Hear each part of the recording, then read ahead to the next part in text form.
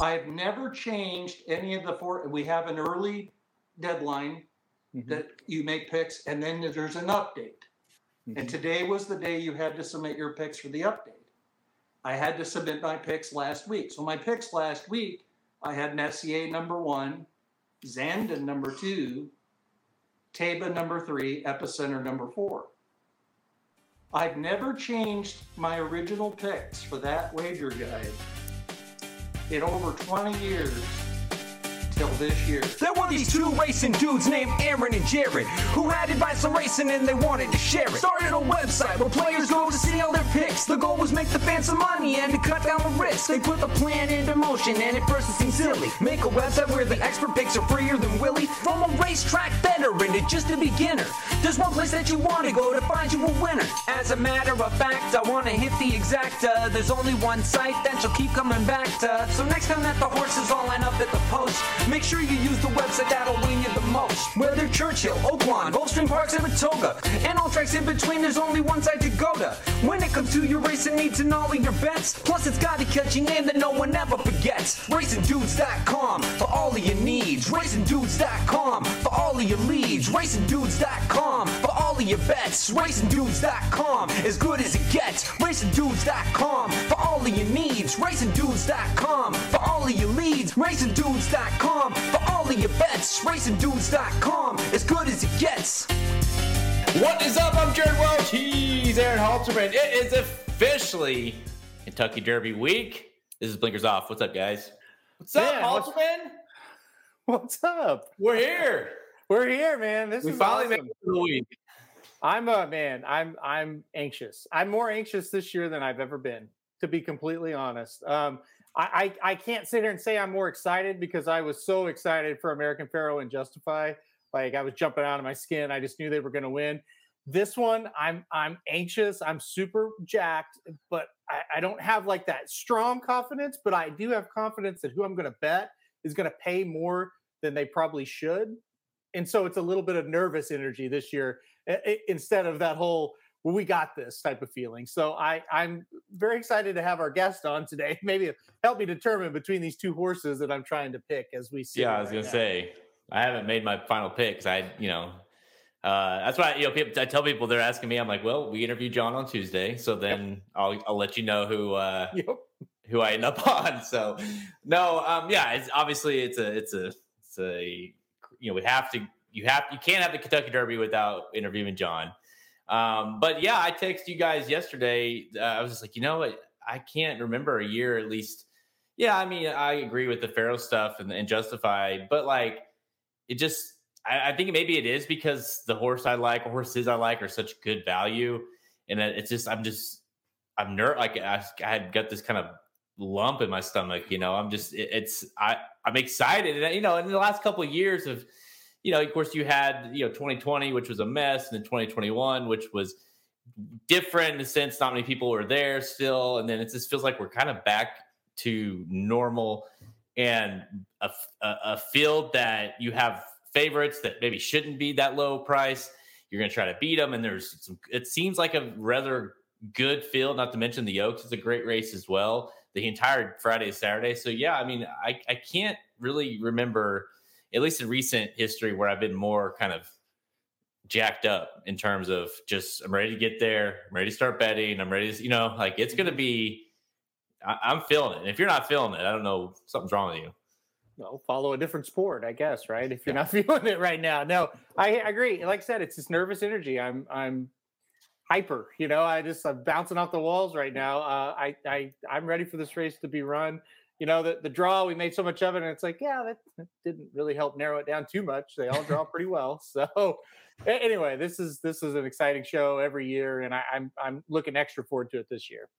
All right, let's not waste any time of us talking, because who cares, right? About what we have to say. Today's show, it's right. It's time. John White, the annual Kentucky Derby John White interview. John White does the morning line, Santa Anita, Del Mar. He, of course, does a Breeders' Cup when it's out there as well. He's been in the game longer than most of you have been alive. He's going to give us thoughts on the 2022 Kentucky Derby. including some of his strongest bets, favorite long shots, all that good stuff. I mean, you don't want to make one single bet until you listen to this podcast right now. Let's go.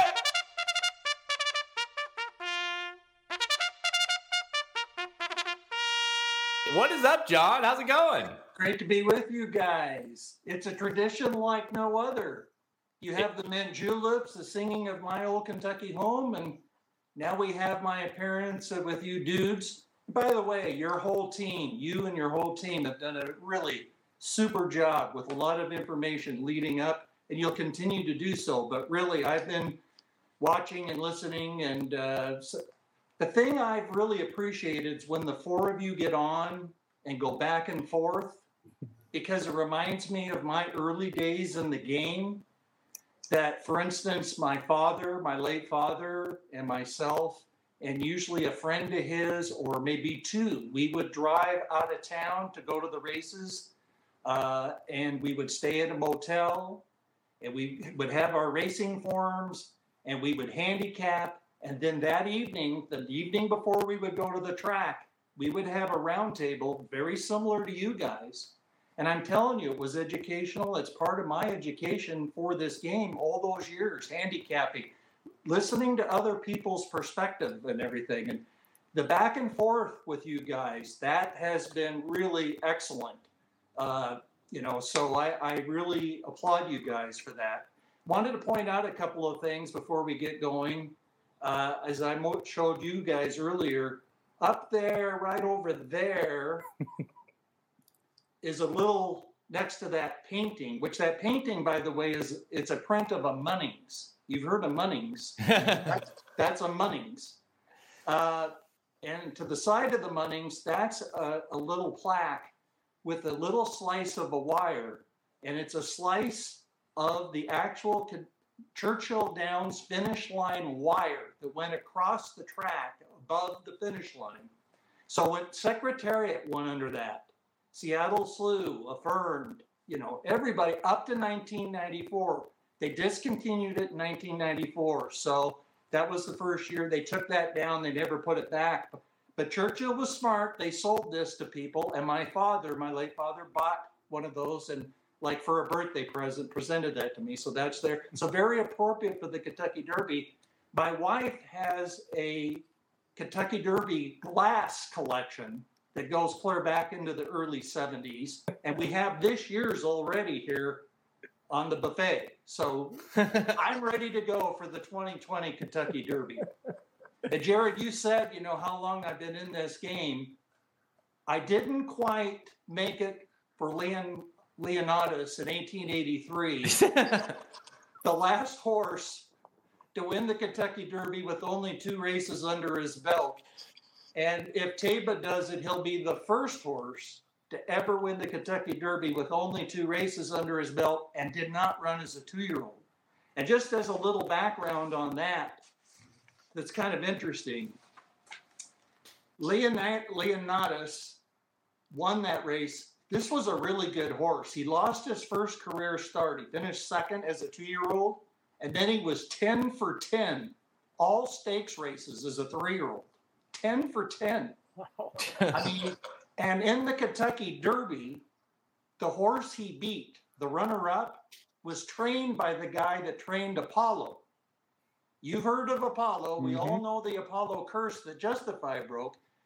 Justify became the first Kentucky Derby winner since 1882 who hadn't raced as a 2-year-old. And that trainer of Apollo, if it hadn't been for this Leonatus, would have had back-to-back Kentucky Derby wins. So, and by the way, one other tidbit on Leonatus. It's the tradition to put the roses on a horse in the winner's circle after the race. Well, that putting the roses on the horse didn't start until 13 years after Leonatus.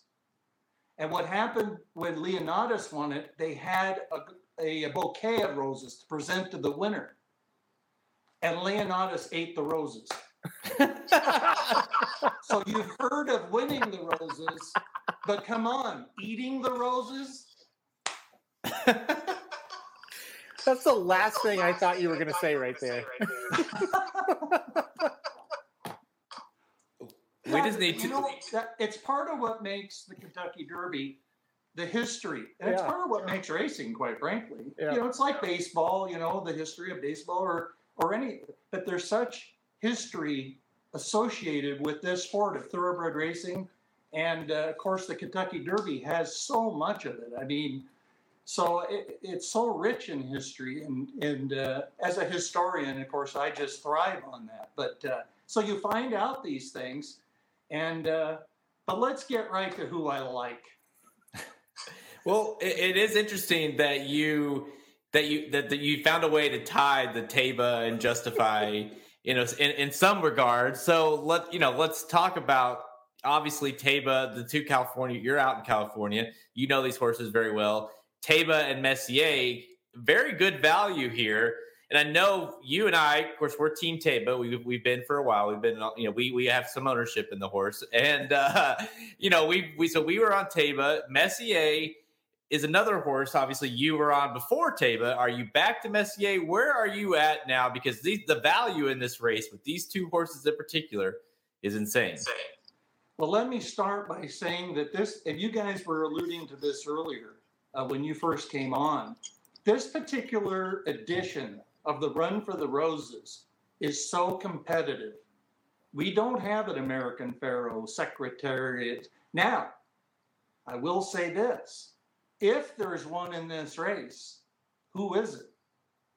It's Taiba. Mm-hmm. He's the only one of these 20 horses that has the potential at this point to be a super horse, to be a superstar. Messier could be a Kentucky Derby winner. Epicenter could be a Kentucky Derby winner. Zandon can be a Kentucky Derby winner. Mo Donegal can be These are all horses that certainly can be. Taiba not only could be a Kentucky Derby winner, he could be a four-footed LeBron James, a four-footed Tom Brady. Really? Yeah. Because I'm going to tell you right now, if he pulls this off, it is so mind-boggling to go from a 6-furlong maiden win on March 5th at Santa Anita to the Grade 1 Santa Anita Derby at 9 furlongs, 6 furlongs to 9 furlongs, and then win the Grade 1 historic Kentucky Derby at 10 furlongs in your third career start. I mean, but you know what? He was number one on my top 10 after the Santa Anita Derby.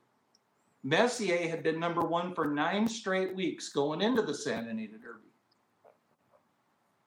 And then, partly because of this workout situation with Taiba and how good Messier has looked, and Messier, look, he's got more of the traditional, what you're looking for the Kentucky Derby. He does. It's clear. But Taiba could be that super horse. And so when I had to decide, do I stick with Messier, who I moved back into number one last week, or do I flop again and go to Taiba? And it gets very tricky. I can tell you two dudes that I've been making picks in the Express Bet Wagering Guide for like over 20 years. I've never changed any of the four. We have an early deadline that you make picks, and then there's an update. And today was the day you had to submit your picks for the update. I had to submit my picks last week. So my picks last week, I had Messier number 1, Zandon number 2, Taiba number 3, Epicenter number 4. I've never changed my original picks for that wager guide in over 20 years till this year, barring a scratch. Now, obviously, if they're different, I would change. Yeah. But I can't. Here's the way I looked at it. If I pick Messier, if I pick Taiba and Messier wins, I can live with that. You know, I picked Taiba. I was hoping maybe it's partly with my heart more than my head. So I could live with that. But if I pick Messier and Taiba wins, I feel crappy because I'm sitting there going, how can I? And when all I had to do is keep going back and watching the stretch run to the Santa Anita Derby. Yep. And it isn't like Taiba barely got up. I mean, he motored by. Now, Messier should move up off of that race. He'd been off 2 months, and the way he's trained, I think he will move up. But look at those Thorograph numbers. Taiba gets a -0.5, and the lower the better with the Thorographs. And to me, the Thorographs are better than the Beyers, but the Beyers are good. They're an excellent tool. Listen, I was in racing long before the Beyers. All we had were the daily racing form speed ratings, and those were hardly relevant. And my dad would say, these things aren't worth much. So remember how I said we would sit around in the motel and do our handicapping? My dad would say one of the first things, well, this horse just ran an 89. I go, you've been telling me these numbers don't mean anything, and now you're telling me you like the horse because he got an 89. Well, they don't really mean much, but he got an 89. So, it's who's... Now, before I go on, I want Aaron to bring up something I thought was very interesting when I was watching yesterday. Mm-hmm. I don't look at the time form, but I have respect for time form. When I was going to the races in France and Ireland and England in 1984 at Newmarket, the Curragh, and Longchamp for the Arc, time form was like gold. You didn't have a racing form. So believe me, I'm a big believer in time form, and so I respect time form. So Aaron, what you said about the time form numbers in this race, I think is one of the most relevant points for this race. Yeah. So basically, here's the deal. Here's why I love time form. I'll do that. Number one, I really respect Craig Mikhalski, the guy who makes the time form numbers. We follow him on Twitter. He tweets out a lot of great information, and is one number better than the other? It's up for debate. But the one thing I know and trust about him is he's putting in the work to make the numbers, and I can respect that. So I do really like Craig. Anyway, with Messier and Taiba, they both have run 124 time form numbers. That's their highest number. That's good enough to win 11 out of the last 18 Kentucky Derbies. Some of the losses were Justify, American Pharoah, great horses. Barbaro was on the list, really Hall of Fame horses or Triple Crown winning horses. And then when you look at Zandon, he has a number good enough to win 1 out of the last 18.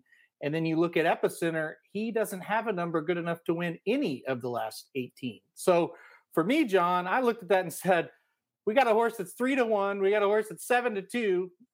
Combined, they've been able to win 1 of the last 18 Kentucky Derbies. And we got an 8-1 and a 12-1 that's been able to win 11 out of the last 18 Kentucky Derbies. That's how I narrowed it down to 2. Just that simple. And I've pretty much narrowed it down to 2. Although, like I say, I think this Derby goes deep. To me, for me, it's kind of a big 4. Taiba, Messier, who I'm picking second. I don't think it's out of the realm of possibilities for those two to run 1-2 again, honestly, because going in, to me, they are the 2 fastest horses. So why would it be impossible for them to run 1-2 again? Yep. Now, what are the chances of that? Probably it won't happen, but I'm saying it is possible. That wouldn't shock me.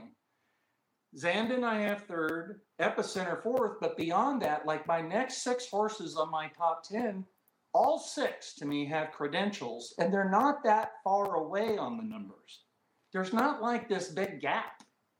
These horses are pretty well bunched. Whatever numbers you're using, there's not a canyon's worth of distance on these. And then even besides the next 6 for my top 10, there's 3 horses to me that I think aren't impossible to win this race too. So out of the 20, to me, I can make a case for at least 13 of them that is a case that isn't wacky, that they could win the race. So, and this is the type of Derby that I think, could lend itself to an upset. On the other hand, let's look at how recent Kentucky Derbies have been won. In the last 10 years, 7 of the 10 winners were horses that came from California with that California speed. I shouldn't say winners, horses that finished first. But for us bettors, if you're a horse player, who won the 2021 Kentucky Derby? Medina Spirit. Yep. That's who cashed. That's what matters to us is, did I cash my ticket or not? And if you bet Medina Spirit, you cash your ticket. If you bet Mandaloun to win, you did not cash your ticket. So for me, we're focusing, and it makes more sense to focus on the horse who did reach the finish line first. So 7 of the last 10 come from California. And look at the 9, you go back to Orb. In the last 13 years since the point system, 12 years in a row since Orb, we've had horses that were on the pace or just off the pace. And this to me is the problem for horses like Bo Donegal or maybe even Zandon. Now, Zandon's a little bit of a question mark to me because I'm not convinced he's a stone cold come from way backer. He might have a little more speed and, he could maybe sit fairly close. I wouldn't rule that out. He's improving so much again. You look at his numbers and look at his buyers, 80, 90, 93, 98. I mean, what a beautiful pattern. And the same in the Thoroughgraph. Again, the Thoroughgraph, you want the lower. He goes 6.5, 4.5, 2.25, 1.5. And that 1.5 is important because Taiba has the best number, -0.5. And look, I know that Jared feels this way. Who's the most talented horse in the race? At least that we feel right now. It is Taiba. Look at his speed figures tell you that. What he achieved historically tells us that. So Taiba has a -0.5, and in his debut he got a 2. Messier got a 0.5 when he won by 15 in the Lewis, and a 0.5, 1.5, I should say, a 1.5 and a 1.5. And by the way, Messier's Lewis originally was a 1, and Thoroughgraph rarely adjusts their numbers. Buyers do it more often. That was originally a 1. And the only other one in this whole group that has anything under a 2 is Guida Barrio, and I'm a little suspicious of his 1 in the Florida Derby. He came home very slow in that race. So, but Thoroughgraph emphasizes a lot of elements why they're better than the Buyers, such as wind even, and how much ground you lost. And, Buyers are more just kind of cut and dry. There's more elements involved in a Thoroughgraph, and that's why their numbers are stronger to me. So, and the thing about a Buyer or a Thoroughgraph or a Time Form or the old Bailey Racing Form speed rating, you got to all look at them, with a grain of salt. And when you think they might be a little off, for instance, in the case of Taiba, in his Buyers, he got, in his debut, a 103. And then he got a 101 that was upgraded to a 102. By the way, Aaron, you mentioned Craig Lukowski of Time Form. Mm-hmm. That guy we owe a debt to because he keeps an eye on this timing of these races, which is so important. And here we are in 2022 and putting, rovers on Mars and everything, and we can't time thoroughbred races. I'm just baffled by that. That's just that hard.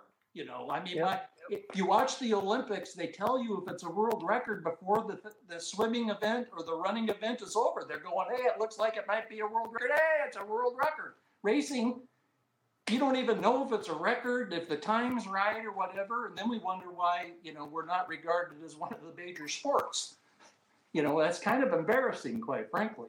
Yep. But Craig is just like a bulldog on that, and has gotten a lot of times corrected. But as far as Taiba, he got the 103 in his debut, then a 102, and I questioned the 102.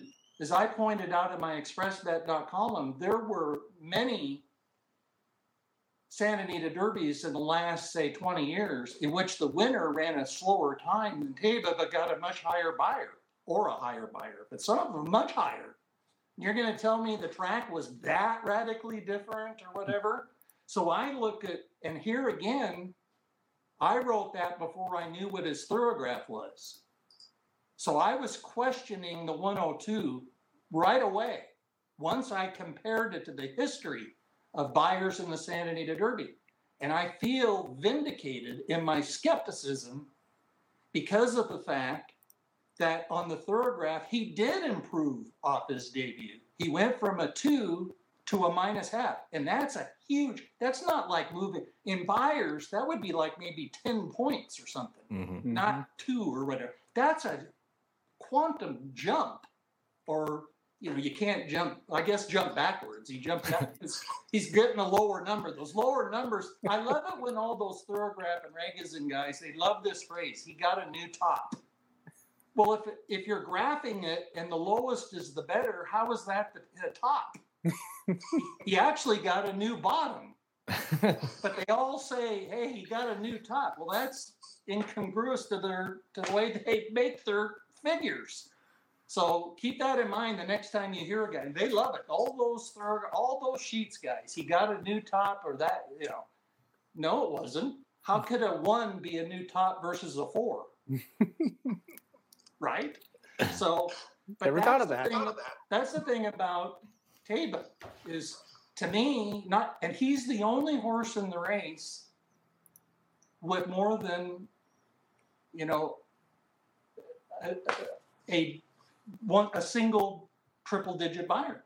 Mm-hmm. The only other one's the 103 by Messier. Now, Messier's 103, I think, is better than Taiba's 103. Why? Well, because Taiba's was in a 6-furlong maiden sprint, and Messier's was in a graded stakes race at a mile and a 16th. So which 103 is more relevant to the Kentucky Derby? Mm-hmm. Certainly Messier's. Mm-hmm. But see, to me, I'm looking at that 102 by Taiba and saying that to me is more like maybe a 105, a 106, a 107, quite possibly, based on the history of the Santa Anita Derby buyers. But the point is that Thorograph had Taiba improving. Buyers have him regressing a notch. And when you watch the two races, I mean, look, Taiba looked impressive in his first race. But that Santa Anita Derby to run, and look at how far those two, now I know there wasn't much in the race, although I know that Jared got Happy Jack in the draft today that you did. So. Yeah, don't sleep on Happy Jack, guys. Okay, I'm really high on this horse. He's very excited about Happy Jack. So, but anyway, these are the things. Now Taiba, so he's got the speed figures, and the thing is, now what about the workout? And the only one workout. Here's another thing that people sometimes. We're so focused into all of this stuff, the post position. Now let's look at Epicenter. Epicenter drew post 3. And people are going, is that good? Is it bad? A lot of people. Well, first of all, and they said, it's a good thing he didn't get the 1 or the 2. Well, if the 1 Mo Donegal scratches or the 2 scratches, he'll be in the 1 or the 2. So you're sitting there happy that he got the 3 and he might not even break from the 3. See, my point is these things can change. Now, it's true that Yakteen said that Taiba would, I'm going to give him 1 workout between the 2. I want him fresh. I want the tank to be as full as it can. That concerns me a little bit because you also need him, fit enough and everything for that 1.25 miles. When you're worried and you're backing off the training a little bit, that concerns me. The minute I saw that, it worried me a little bit. And the history tells you of the record of horses that have had a race a month before the Kentucky Derby with only 1 workout. It's only 2 horses in the last many years, and neither one ran a jump. But they weren't the same caliber of talent of Taiba. So that's a little irrelevant to me too. That those horses only had 1 work. Taba's a little different ball game here.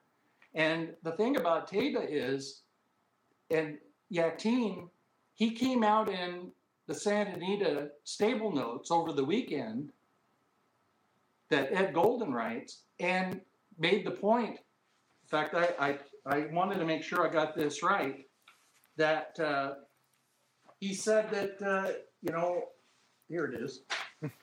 I'll play it by ear and see what I want to do in terms of the training for both Taba and SCA. And this was last weekend that he's saying this. And he says it was a perfectly scripted drill for Taba. And the thing about Taba, he isn't that good of a workhorse. Now, he certainly was good enough once to work like 10-1 and have a super gallop out to fetch a bid of $1.7 million. So it isn't like he's never had a good workout, because part of him selling for $1.7 million was his workout. So, but I will admit, I think he is kind of one of those practice. He's not a practice horse. He is a game day horse. I mean, and there are horses like that. I mean, there's been a number of really good horses. I'll give you an example right off the top of my head as I'm talking about this. Buck Passer in the 1960s, he would, in a race, take the lead and really, he'd just put his feet down and like almost prop. He'd almost stop. One of the greatest races, if you go to YouTube, and I urge you to and anyone else seeing this to go to YouTube and look up Buck Passer in the Flamingo Stakes. It's a video that your jaw will drop. I promise you. Because they call it the chicken flamingo because they took off. It was like a field of 12 or 13 or 14. And they had like win wagering only because Buck Passer looked like such a cinch. And they were saying, what a chicken racetrack that you don't even offer place or show. And you got 12 or 13 or 14 horses. When you watch the race, Buck Passer comes on and takes the lead. And then I'll tell you, at least 10 horses go by him. Maybe more, but at least 10 in the stretch. And he won. And that's what I mean by a horse that, now I have seen video of them trying to work Buck Passer at Santa Anita when he was a 4-year-old. And he was so difficult to work. If he worked him alone, he wouldn't work like it's practice. I'm not going to work. What are you talking about? It's not game day. So what they had to do, and if he worked with one horse, he was so superior to the horse that he would quickly open up on the horse and shut it down like in a race. So how do you work a horse like that? And what they did was try to set up 2 or 3 other horses around the track stationed as relays. And Buck Passer would start off and he'd pull away from the first guy, and by then he'd be up to the second guy. And so he'd try to catch him and so on. And the thing, look at this. Well done. So look at how many horses are in that race. And I'm telling you, Buck Passer had the lead at the top of the stretch. You wouldn't want to have a show bet on him. And he comes back on and wins this race. That's him down on the rail in the Phipps Silks. Look, you don't even think he's going to win. No way. Look. Oh my God! That's unbelievable. Okay, I gotta watch it go back. Yeah, I thought it was a horse on the outside. I did too. I'm telling you guys, this is. Wait, where is he at? Is he in the lead here? Well, look for the Phipps Silks, the black with the red cap. The same Purcell Ensign Silks, inside information, easy goer. Yep. Those are the silks. So, it's so small, it's difficult to see. But look, just from the 16 pull home, you can see what I mean. You wouldn't have wanted to have a win bet on him. Look, you think this horse in front's a cinch. If you had live betting, you'd be broke after this. Because even here, the horse in front looks like he's going to win. Oh, that's incredible. Wow. So that's crazy. That's unbelievable. This is what I mean about Taba. You don't want to be too harsh on him when that's kind of his modus operandi. that he's going to try to catch a horse, which like he did with Messier. And the thing about Taiba that's pretty cool to me is how he's got that gun runner way of going, that you're looking at him go, and then he sees a horse and he just puts his head down and finds another gear. I mean, he's like the second coming of gun runner in that respect.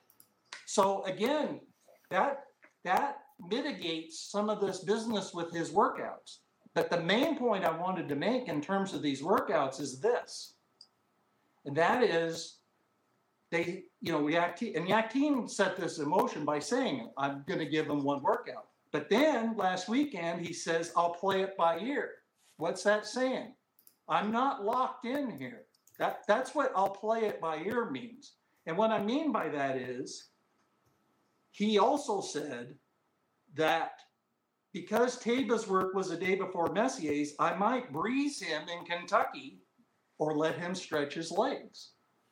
So he might have 2 workouts before the Kentucky. It's not impossible.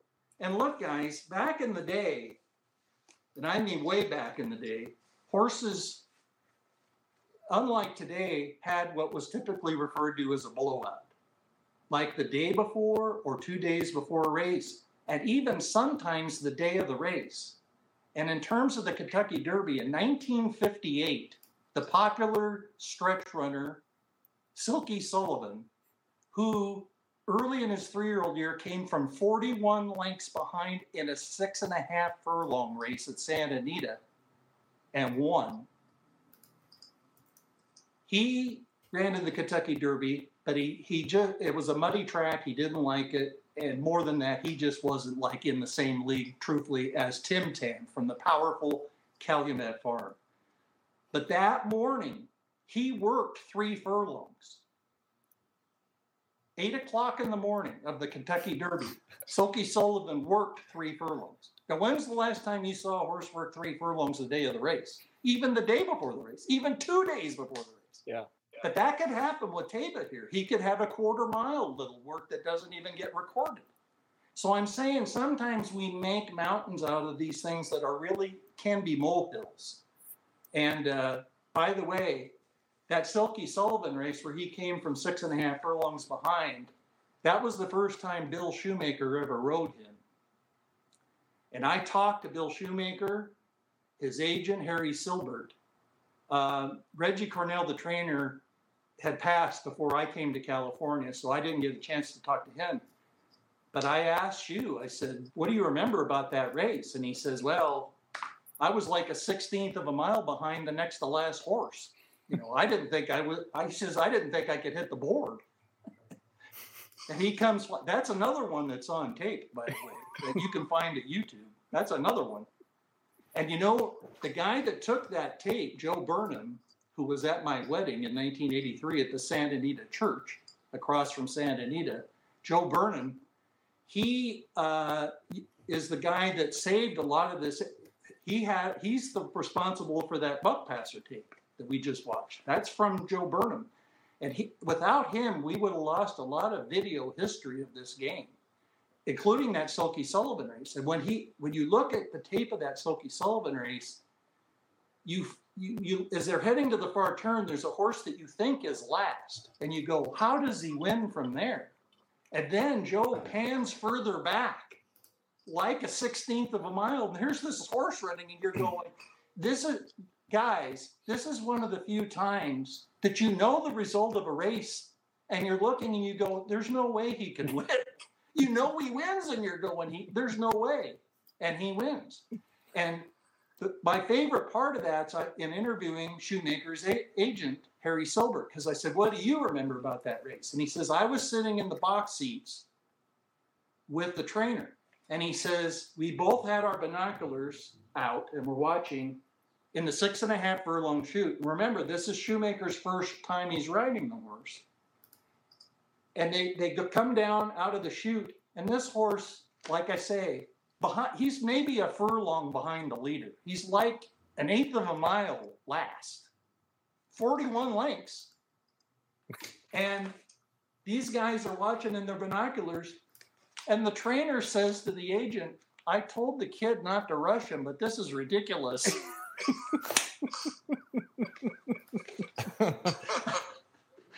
Oh gosh, that's one of the best things I've ever had somebody tell me ever. So that's the thing about this Taiba situation. So, and then we go to the jockeys. Yeah. Who else do you want in this race? Who's won the Derby the most times of anybody riding in this race? Johnny V. Or who's won it the most, second most, twice? Mike Smith. So that's another thing, these two. And that's the thing to me. Like I say, I may pick Taiba and Messier wins, and I'll have to just say, well, but to me, it is very much an either or as far as just who I like to win the race. But I have much respect for Zandon. I respect, look, this Epicenter, people use the phrase he checks all the boxes. How he does. He's won at a mile and 360. And I was not on his bandwagon till he rated. Mm-hmm. And in that Louisiana, and he did it so nicely that, and that's key. That if he hadn't done that, I wouldn't have him in my 4 if he hadn't done that. And look, I got him at number 4. It wouldn't shock me if he goes favored, and it wouldn't shock me if he wins, certainly at all. One thing about the numbers I just wanted to touch on before we moved on that I think is interesting, and just to bring home your point, is when you look at that performance from Epicenter, he got I believe it was a 102 that day in that in that race, and he got a 2.5 Thorograph. Taiba got a 102 in the Santana Derby and got a -0.5. That's right. Well, as I've said, I question the 102. See, to me that, I've talked to you guys a lot that the buyers, to me, it would behoove them to have a plus. You know where I got that concept? Timeform. When you look at Timeform in Europe and they give you ratings for a horse that may have potential off of their rating, they put a plus. And to me, the buyers would be so much more effective for horses that either win, with much in the tank, that you can tell they were far from all out. In other words, what is better? A 90 buyer with a horse that's all out, or a 90 buyer where he's far from all out? That's a big difference. Mm-hmm. And to me, they would help their buyers if they put a plus by that. Or if the horse had an extremely wide trip, put a plus by it. So to me, now I will say the Thorograph, they have little notations, and they will put an H next to it, and that means like he had, something in reserve. So they're trying to do what I've advocated that the buyers do, and you don't see it often, and we don't see it all that often. When you watch all the races we watch on a day in and day out basis, week in, week out, month in, month out, year in, year out, and you guys will learn decade in, decade out, is the fact that, you don't want to overdo that, but it would be helpful for the people to see. I consider those things advantages. Before we had buyers and numbers, it was more of an advantage to me that I had over people, just in terms of, that they didn't have that kind of edge over me in having the speed figures. Like I was a trip guy originally, and now that I was a trip guy with racing where you didn't have the finest jockeys in the country, to say the least, or the finest horses. And where I grew up, it was a 5/8 oval bull ring. And believe me, when they went into that first turn, I used to sometimes watch the races at the first turn.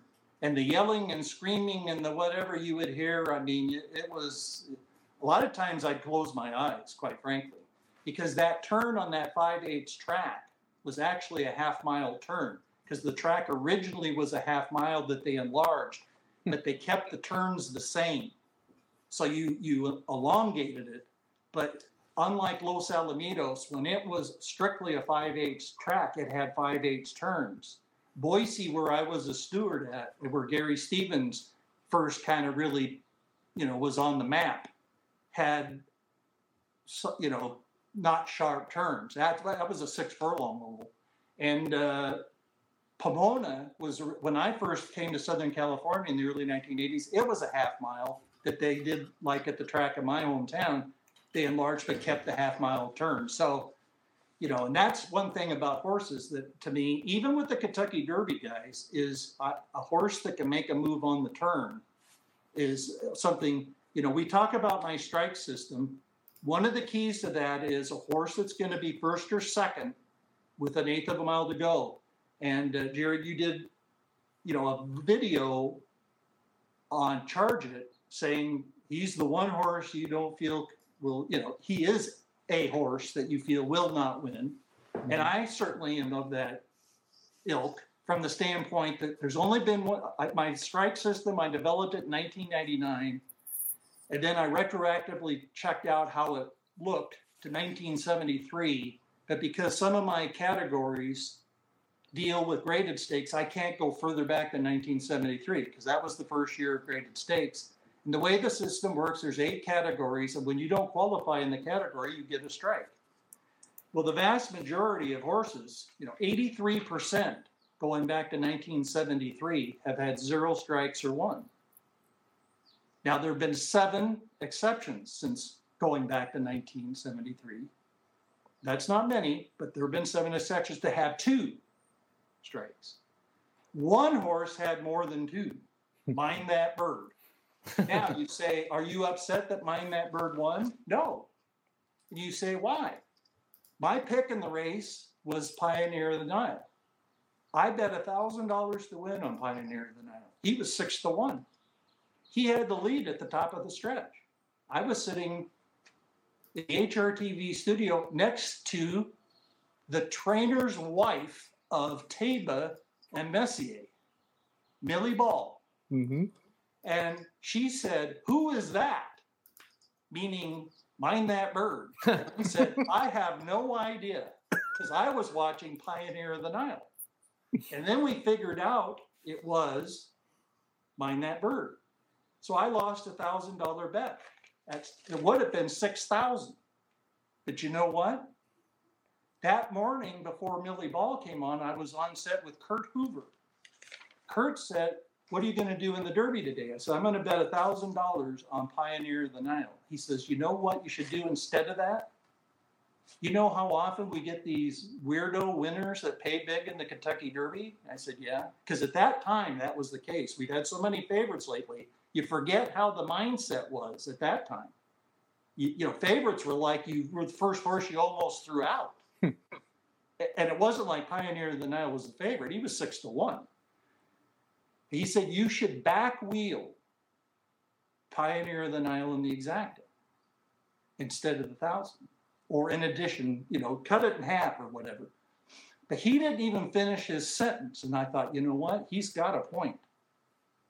So I bet $1 exacta. It's the only exacta I bet. And listen, I've been going to the races for over 50 years. I have back wheeled one horse in the exacta one time that day. And it was Pioneer of the Nile. $1 exactas. Well, it paid $1,000 for $1. So I lost the bet to make me $6,000, and I made $10,000. Now you say, well, did you do anything for Kurt since he played a role in that? Well, yes, I did. We went to Vegas, had a great time, lived it up.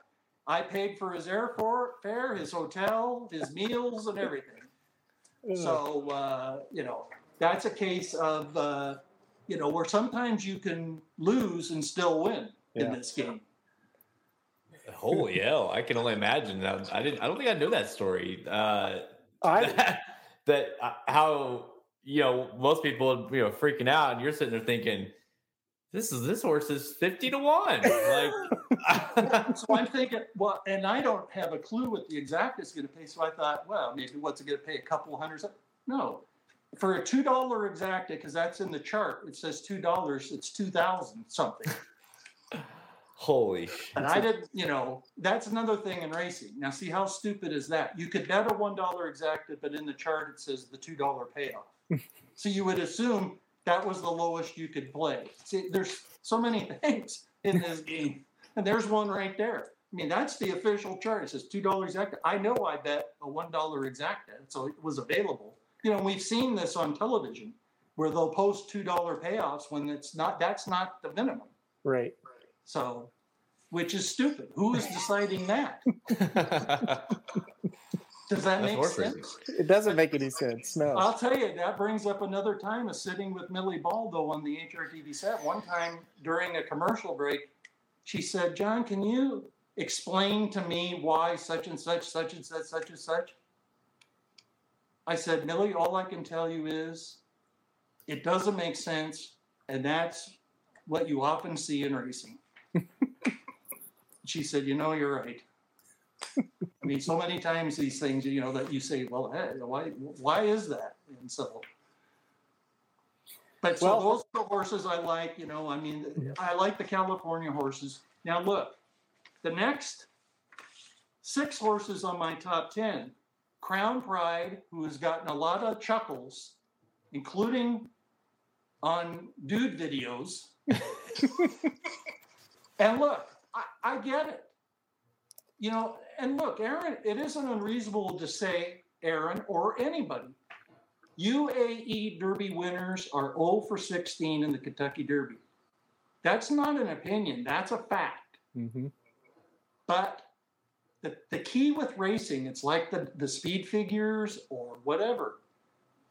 There's an art, you have to look below the surface. And I can only cite, and you two will remember this, 2017, my top pick in the Kentucky Derby, who went off at 16-1, was a horse called Thunder Snow. Mm-hmm. Now, did he win the Kentucky Derby? He didn't even finish the Kentucky Derby. He came out of the gate, and before you could say Thunder Snow, he was bucking up and down and got pulled up. He looked like he was headed for the rodeo in Texas or something. And you say, and I had 1,000 on him that day. And believe me, I'm going to tell you, considering what Always Dreaming went on to do versus what Thunder Snow went on to do, which Thunder Snow went on to win $16 million. That's a lot more than Always Dreaming. But Thunder Snow, it was a nightmare. There was no dreaming with him. It was a complete nightmare. But the point is, he was good enough as a UAE Derby. So to me, that's like an asterisk to that. I'm not convinced he could, believe me, he was a better horse than Always Dreaming. He was better than him. So that tells me if he doesn't pull that wingding, which, talk about weird things to happen. And that's the thing about the Derby. You have to be careful. Listen, when I was sitting in the press box at Santa Anita in 2001, right after the Santa Anita Derby, and I looked over at Kurt Hoover and I said, well, we just saw a Triple Crown winner. Point given. Mm-hmm. He goes to Churchill Downs. For the only time in his whole life, he didn't run first or second. And he wins I bet him in the Derby, but I unloaded on him in the Preakness.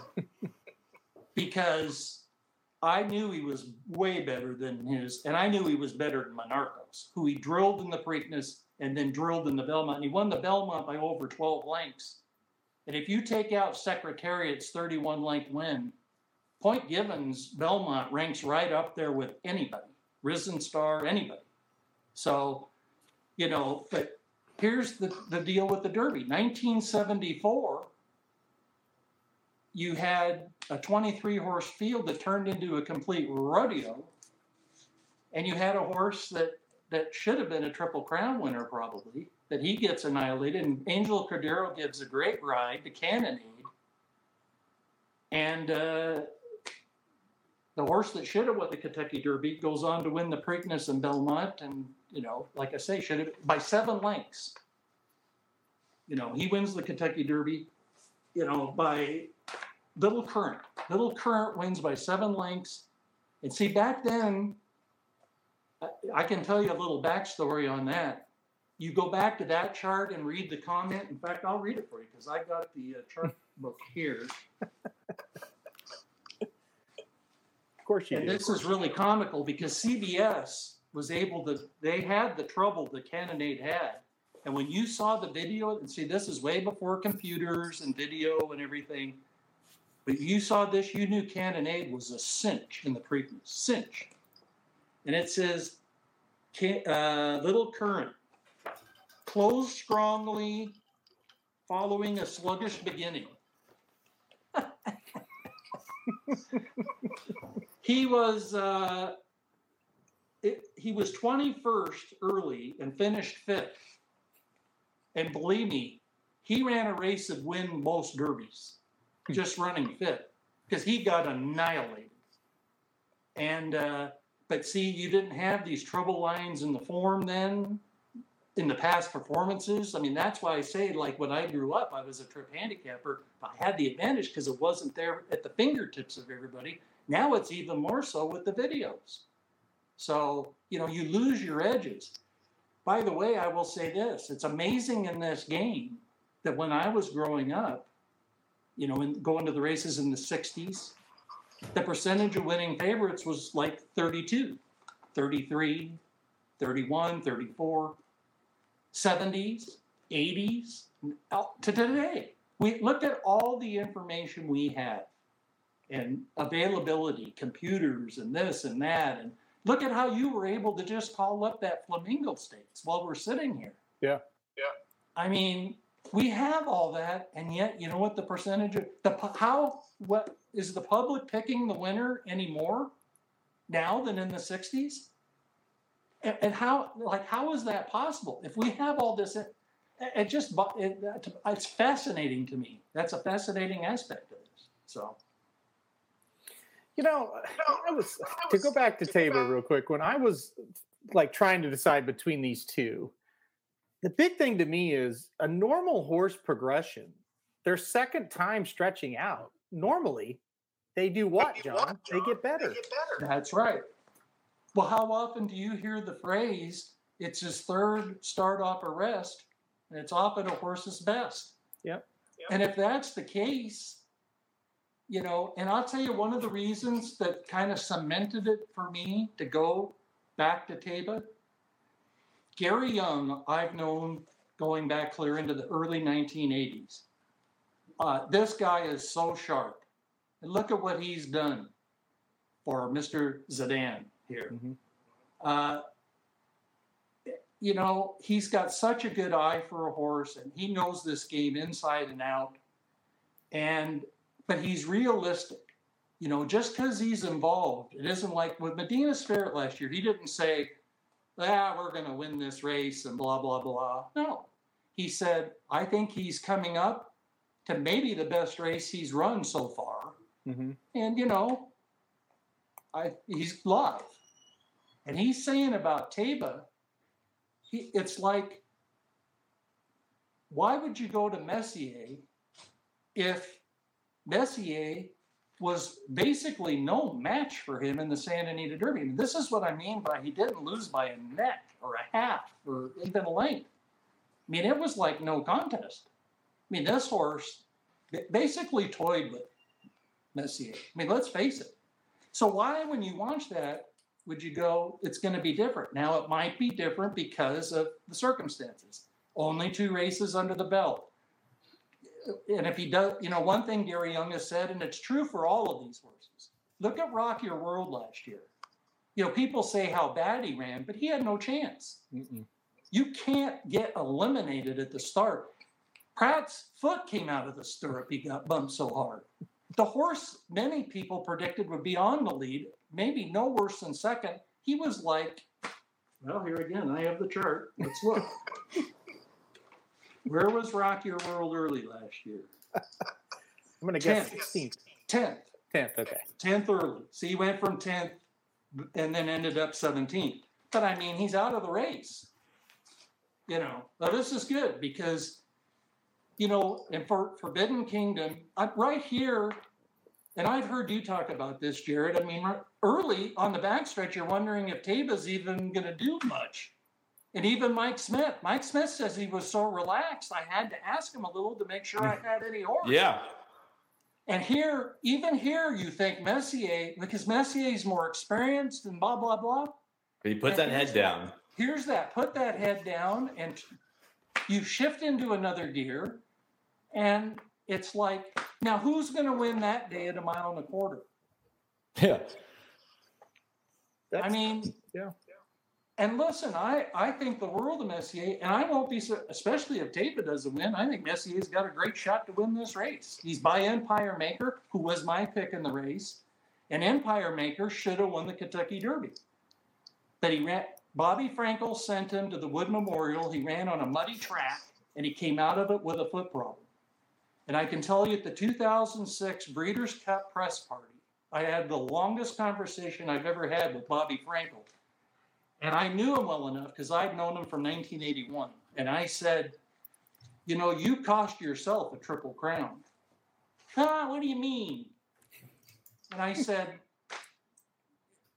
why did you send Empire Maker, who you felt was your Kentucky Derby winner from like the minute you got him, even before you got him? They were so high on him at the farm. I said, why did you send him from California where the weather's nice and not run in the sand and eat a derby and go to the Wood Memorial and run on a lousy, muddy track that he came out with a foot problem? I said, how was your training with him up to the Kentucky Derby? Well, I couldn't train him like I wanted to. I said, there you go. Yep. I said, and what happened in the Belmont?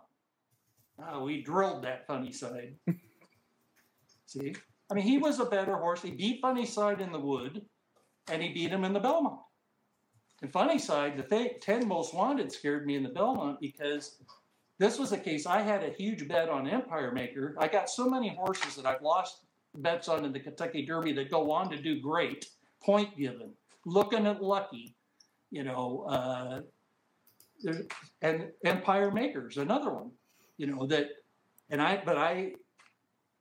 but midway down the stretch in the Belmont, I was worried that I'd win the battle and lose the war because Funny Side was going backwards, but here looming was 10 Most Wanted, trained by Wally DeLossie, very good friend of mine, wonderful man, very sad, had Alzheimer's at the end of his life, but Empire Maker got the job done. And so, I mean, there's so much to like about Messier. I mean, and these horses drew well. I was sitting on pins and needles on that. But again, sometimes too much can be made of that. Once again, I was sitting on the HRTV set with Millie Ball 10 years ago. And we watched the Kentucky Derby draw. And I'll Have Another I got a future book bet on him. I'm going to bet him in the race. And they say, I'll have another 19. And I will say, what I said was expletive deleted. And I mean, I thought, you got to be kidding. What is this post? And then I looked, and no horse had ever won from post 19. Nobody. So I thought, well, there goes another one for me. Mm-hmm. On my drive home, I thought, you know what? I'm not changing my pick. I'm still going to bet him because if he's the horse I think he is, that won't get him beat. In other words, if he gets beat, it's because he's not the horse I think he is. It isn't post 19. And listen, I know much was made of Bodemeister in the Pacey set, which was a terrific performance by Bodemeister. Andy Beyer went bananas. And it was. It was such a fast pace. And for him to almost win, I'll have another, according to Trackus, another tool we have today, ran about 5.5 lengths farther than Bodemeister, which is why I made the biggest bet on a horse in my life in the Preakness. To this day, on I'll Have Another in the Preakness, and he wasn't favored. Bodemeister was. And I can only tell you that when I got off HRTV shift at Santa Anita in the studio, I went directly to cash my bet, huge, on I'll Have Another. And it's the only time a mutual clerk has asked me, do you want your bundle of hundreds in a whole food sack? And I said, yes, please. And so he stuffed all these bundles of hundreds into the whole food sack. So that was I'll Have Another. But see, it paid to stay the course that time. So, and maybe I should not change my mind on Messier to go to Taiba. But you got to go with your gut. And like I say, between the two options, I can live with myself more if Messier wins and I pick Taiba. If I pick Messier and Taiba wins, and he's 3 for 3 and makes history like this, and I mean, and a part of it's I'm pulling for him, because how great would that be? Yes, this is an interesting Derby for us. This is another thing that will branch racing out into the mainstream. That this story of this horse and this magnificent achievement, if he were to do it, to do what he's done so historically, I can't not pick him under those circumstances. And listen, is there a worse thing for us gamblers to say we think he's the fastest horse in the race and he's not the favorite and not the second favorite?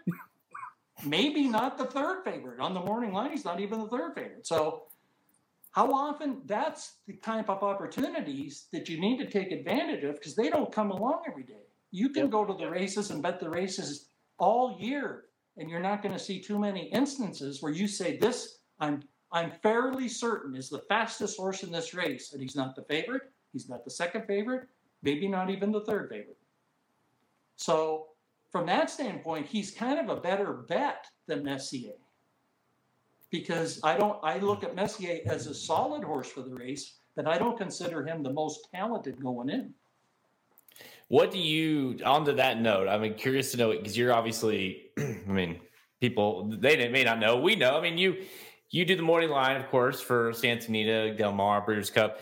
And what people need to know, you, not only do you do the morning line, you don't just sit it and forget it. You watch these races, you see how they're bet, because you get better. You want to understand. So to that point, there's a lot of talk of the 12-1 and the 8-1 on Messier, and kind of maybe people thought it'd be flip-flopped, and maybe it is at post time. So do you have an indication of what, it's like, of course, with horse racing, we're not going to, I wish unless you're betting overseas, you can't lock in the price.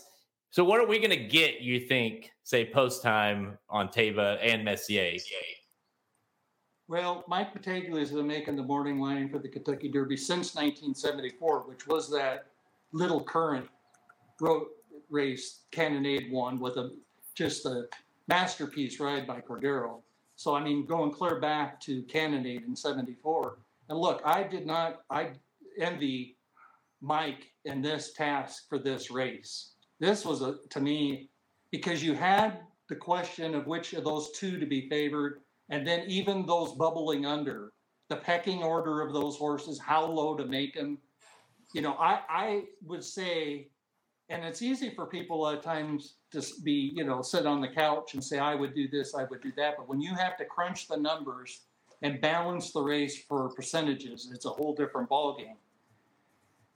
I probably wouldn't have gone as low as 3-1 for the favorite because of what I said in terms of, I don't think there's separation at the top of this race.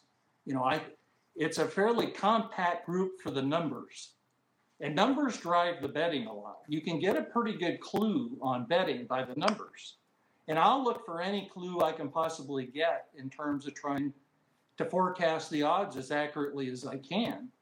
And I listen to people as much as I can.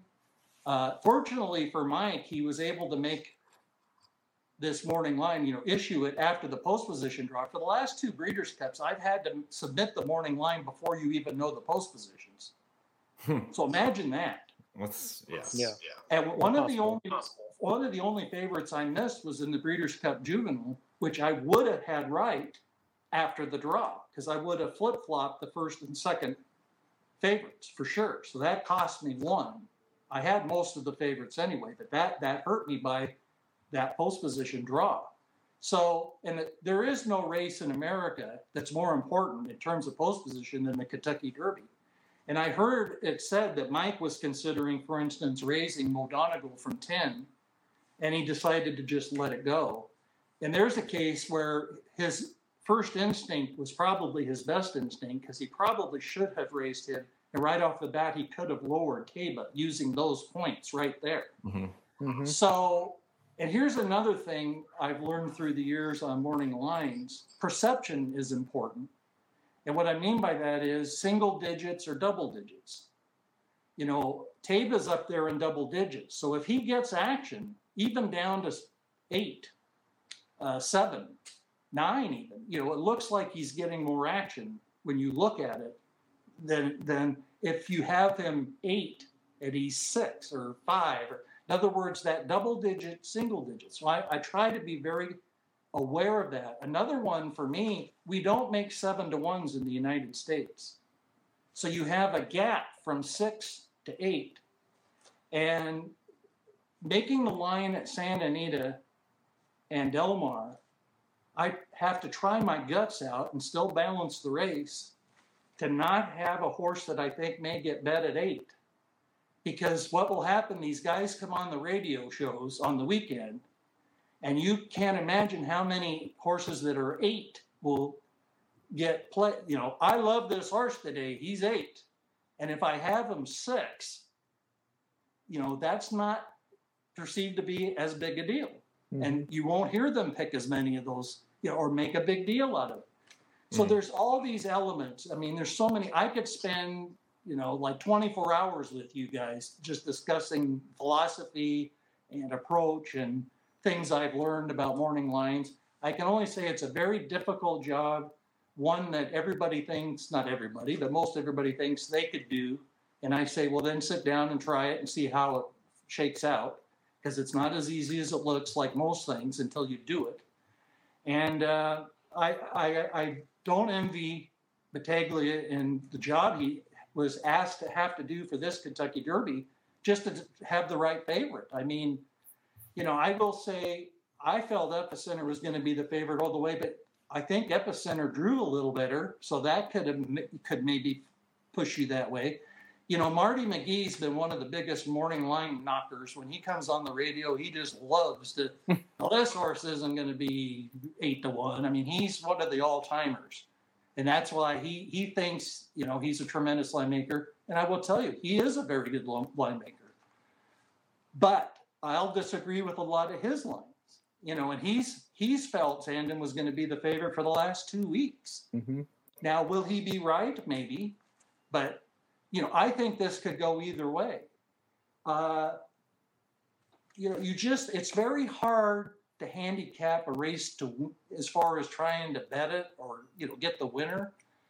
But it's also difficult to try to handicap the betting, because listen to how you guys talk after the draw and the different opinions just between you guys. But that's just you. Then I've got to factor in everybody else. And look at how big this pool is. And then you have to factor in Mattress Mac. Now, if he bets $2 million or $3 million on Epicenter, for instance, do you think he'll go favored? I mean, it certainly increases the chances. But maybe now that Zandon's the morning line favorite, he'll do that. But that's a wild card that's just happened in the last couple of years right there. And, you know, I got criticized for making a Japanese horse 15-to-1 in the Breeders' Cup Juvenile, in which the morning line favorite at 9-to-5, Jack Christopher, ended up scratching. So that affected that whole, you know, that unraveled my whole line. By the way, the morning line, the name of it's Morning Line. You know why?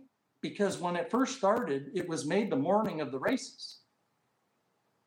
Mike Battaglia just issued the Kentucky Derby morning line on Monday. For the Breeders' Cup, I have to issue them for both days on Monday. That's not the morning line. It's an advance line. Why do you say that's important? Because the morning of the race, you have the late scratches, you know the weather, you know if there's been a track bias. You know if there's a hot jockey. I mean, there's more things that you would be able to make a better line. I would be able to get workout information. I would be able to have Thorograph numbers that I don't have now, that I only had for a couple of years before they maybe put the odds in the racing form. So, you know, I think Taiba will probably go lower, but I'm not sure because there's such a concern about him with the workout and his lack of experience. You know, how do you weigh that? You know, the Japanese horse, he's 20 on the line. He could go lower. You know, he might be a wise guy horse, what we call a wise guy horse. That, you know, he's Mike Welsh. I really respect. That guy's got his keen eye for a horse and workouts as anybody I've ever seen, and that's saying a lot.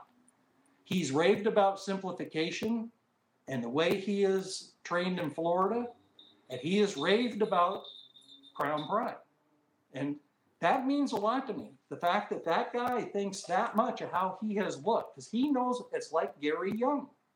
You know, and getting back to Taiba, that's the thing about Gary Young is he's basically said if he breaks clean, he should be ahead of like 16 or 17 horses going into the first turn. And at that point, that, you know, inexperience goes down the street.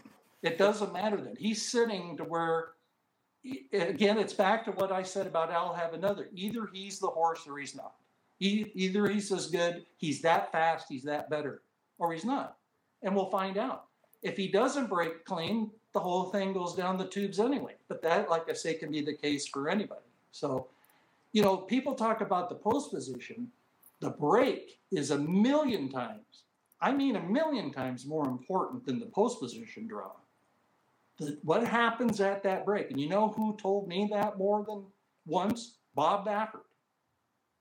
With Justify, American Pharoah, right down the line. To him, that break, and look, there's a reason he feels that way. He was a very successful quarter horse trainer before he switched over to the thoroughbreds. How important is the break in quarter horse racing? Yep. I mean, it's critical. Well, it's pretty critical. It's not a 350-yard race, the Kentucky Derby, but it's pretty darn critical too, mainly because of the size of the field. All right, John, last question. Now, I know we've talked about Taiba and Messier, and we know how you feel about them, and we know how you feel about some of these, I won't call them shorter prices because we both like horses that are larger prices, but you mentioned a few. Give us one horse. Give the people one horse or two horses or some ones you're like, that could really blow things up. You know, that's what people are going to watch this and they're going to say, well, we picked, these are horses I already knew about. Give me a horse that is maybe someone that John White would normally pick. I've got three. Ooh. Okay. First. Write them down, folks. And believe me, nobody likes this horse. I was listening to the Churchill Downs weekly radio show Friday, and they talked about every horse just about, and got toward the end, and they said, well, we should mention so-and-so because that way we'll have mentioned all of them. They hadn't mentioned this horse. They never mentioned this horse. That's Tawny Port. Now, why do I say he's a possible knockout horse? He's definitely live to hit the board, but he's even a possibility to pull a shocker. Why? He has the look of being the charismatic of 2022. And why do I say that? Because charismatic didn't do all that much in California. And then he went back to the Lexington and got a 108 buyer.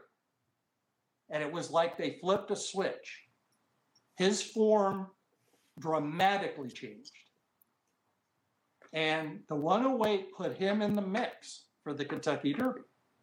And he was my pick, and he won at 31-1.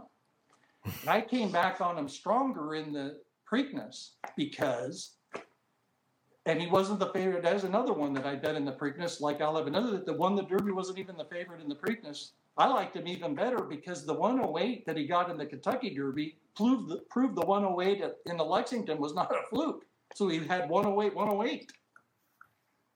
And again, he wasn't favored in the Preakness. So why do you say, what's that got to do with Tawny Point? Well, Tawny Point wasn't doing all that much. And then he won the Lexington on the dirt. And he visually looked good to me doing it.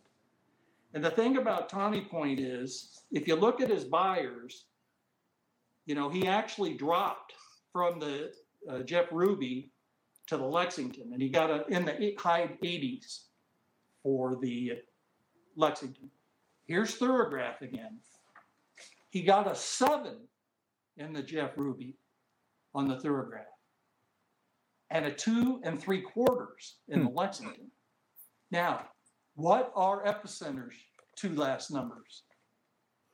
2.5. 2.5, 2.5. So that race tells me, and especially if you then take it a step further, Taiba, it's too much is asked of him. Messier doesn't pan out. And Epicenter, we're already saying this horse ran almost as fast. So then you have Zandon, and so that number puts him to where it's realistically, to me, he's not without a shot. Are you saying he's probably going to win? No, not even close.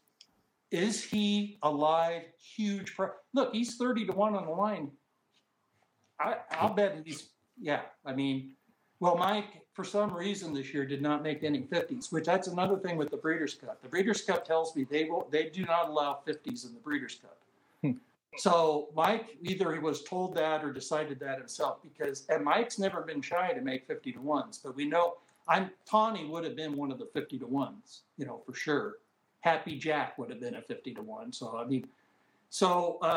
now that's one horse. Another one, and this one got drafted by Jared today because he drafted so well, and that's Classic Causeway. Now, a lot of people have laughed at Classic Causeway, and with good reason. I get it. Look, he went into the Florida Derby. He didn't even really make it to the far turn, threw in the towel, got beat a mile. But I know he's a better horse than that. And it's the thing that you say, did something go wrong? Did he bleed internally? Did he have a breathing problem? Well, now it's coming to light. They feel he had a breathing problem. Listen, Ali Sheba had a minor throat operation after getting disqualified from his win in the Bluegrass into the Derby, and it changed his whole form around. Look at the difference in Ali Sheba before the Kentucky Derby and after the Kentucky Derby once he got the minor throat operation. Now, Classic Causeway, no operation, but they're adjusting his equipment. He's going to run in a tongue tie for the first time, and they're also making another equipment adjustment on him. So, and I think he could be the war emblem of 2022. And you say, well, why do you say that? The way that horse can break from the gate and the speed he has, let's say he gets the jump and he goes to the front. Now, I'm not sure he would even beat Messier to the front, or that he could. So let's say he goes right to the front. There's so many people laughing at him now, and he's going to be such a long shot. I mean, they're not taking him seriously, which is fine for them, because the same thing happened with War Emblem. War Emblem went the 3/4 and 111 and change. And by the way, Mike of your dudes said there's the possibility of a 111 and change 3/4 for this pace. Mm-hmm. That could be Classic Causeway. And by the time, what happened with War Emblem, by the time they said, you know what, we better go after him. Do you know how much gas he had in the tank because he went the first 3/4 and 111 and change? He drew off and won by 4 with Espinoza. Will this happen? Probably not. Almost certainly not. But I'm just telling you, if you took the Florida Derby off, his form suddenly looks a lot better, doesn't it? And that's another lesson that I learned. For instance, in 1973, Secretariat finished 3rd 2 weeks before the Kentucky Derby. 3rd, behind Angle Light and Sham. People forget, Sham beat Secretariat. That was another one. Do I stick with Secretariat, who I had predicted in March would win the Triple Crown, which hadn't been achieved in 25 years, or do I switch to Sham? I stayed with Secretariat, and look what happened. And I didn't, to me, the word is he had a big abscess. But see, we don't know these reasons a lot of time. Why did the horse run such a bad race? And sometimes the worse, the better, because it couldn't have taken much out of him. He didn't run hard enough. He didn't run far enough or hard enough for the race. It wasn't a taxing race, I don't think. So that helps him, actually coming into this. I've won some handicapping contests at Santa Anita, picking horses off horrible races. And the people would come up to me afterwards and say, how can you possibly like that horse? I'd say, because the guy didn't even ride him down the stretch. He was already out of the race. It took nothing out of him. And if you throw that race out, now look at his form. So his odds are so inflated because of the running such a stinker that, and he's a pretty good horse. And I'm going to tell you another pretty good horse who's gotten a lot of chuckles, including on Dude's videos, is Tiz the Bomb, who actually was the last horse taken out of 20 in the Dude's draft today. But I'm going to tell you the thing about Tiz the Bomb ran the bad race in the Holy Bull. So look, I get it. I bet him in the Holy Bull. You think anybody's disappointed? I was disappointed. He'd been out working Smile Happy. And by the way, there's another horse I haven't even talked about. He's another one that could win this race. What's he done wrong? He's lost to Epicenter and Zandon. And he beat Zandon when he lost at Epicenter. I'm not a Smile Happy fan. He's not in my top 10. But if he won this race, he could win this race. Especially, you guys talk about this a lot, and I kind of identify with this. I like McPeak more when he's a price. Mm-hmm. When McPeak's like 8-5, I'm kind of nervous. I'm like washing out. But when he's a price, and see, you learn these little things, and they work a lot in racing. So in other words, I like Smile Happy better now than I did earlier in the year when he was the favorite. He was the early Kentucky Derby favorite. Yep. So it wouldn't shock me if he won. But look, this Tiz the Bomb, first of all, he's got class. Go back and watch that Breeders' Cup Juvenile. Everybody loved the winner who ran a great race from Europe. This horse closed every bit as strongly to run second in that race. Is he better on turf and or synthetic? Almost certainly.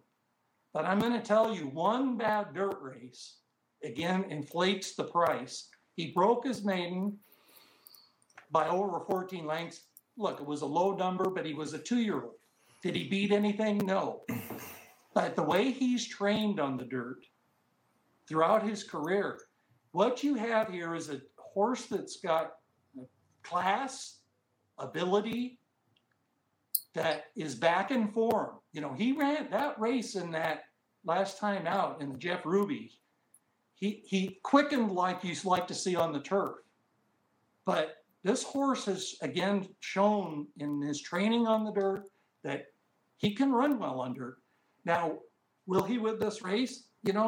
Most likely not. But people laughed at Mind That Bird. They've laughed at a lot of horses in this race through the years. Giacomo. I almost beat Giacomo because of my strike system. My top pick was Closing Argument. It's 71-1. My top pick went off at 71-1. Why? He fit in that 8th pole category and I figured he could be first or second at the 8th pole. He had the lead at the 8th pole and led the whole last furlong till Giacomo. And that's Mike Smith. If it's like almost any other jockey besides a great jockey like Mike Smith, if he just gets stopped slightly once in that big field, I win with a 71-1 at the Kentucky Derby. But no, Mike Smith gives a great ride and somehow comes from the clouds and gets up and wins by a half a length. I came within a half a length of winning the Kentucky. And it's still one of the most proud picks I've ever made. Why? Because Closing Argument paid $70 to place. It's the record. It's the highest place payoff. A lot of winners don't pay $70. That horse paid $70 to place. And of course, I only bet him to win.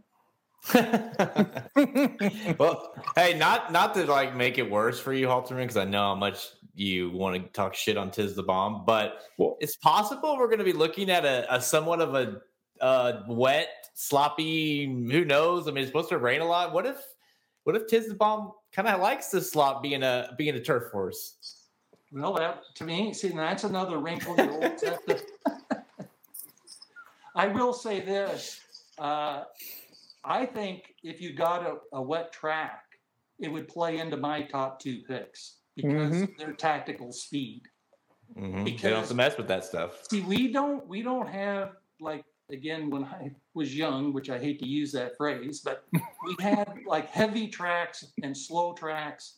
They didn't seal tracks. So tracks would get deep and boggy. Nowadays, and as Churchill, believe me, that track, it gets wet, but it's firm. And those horses skip over it.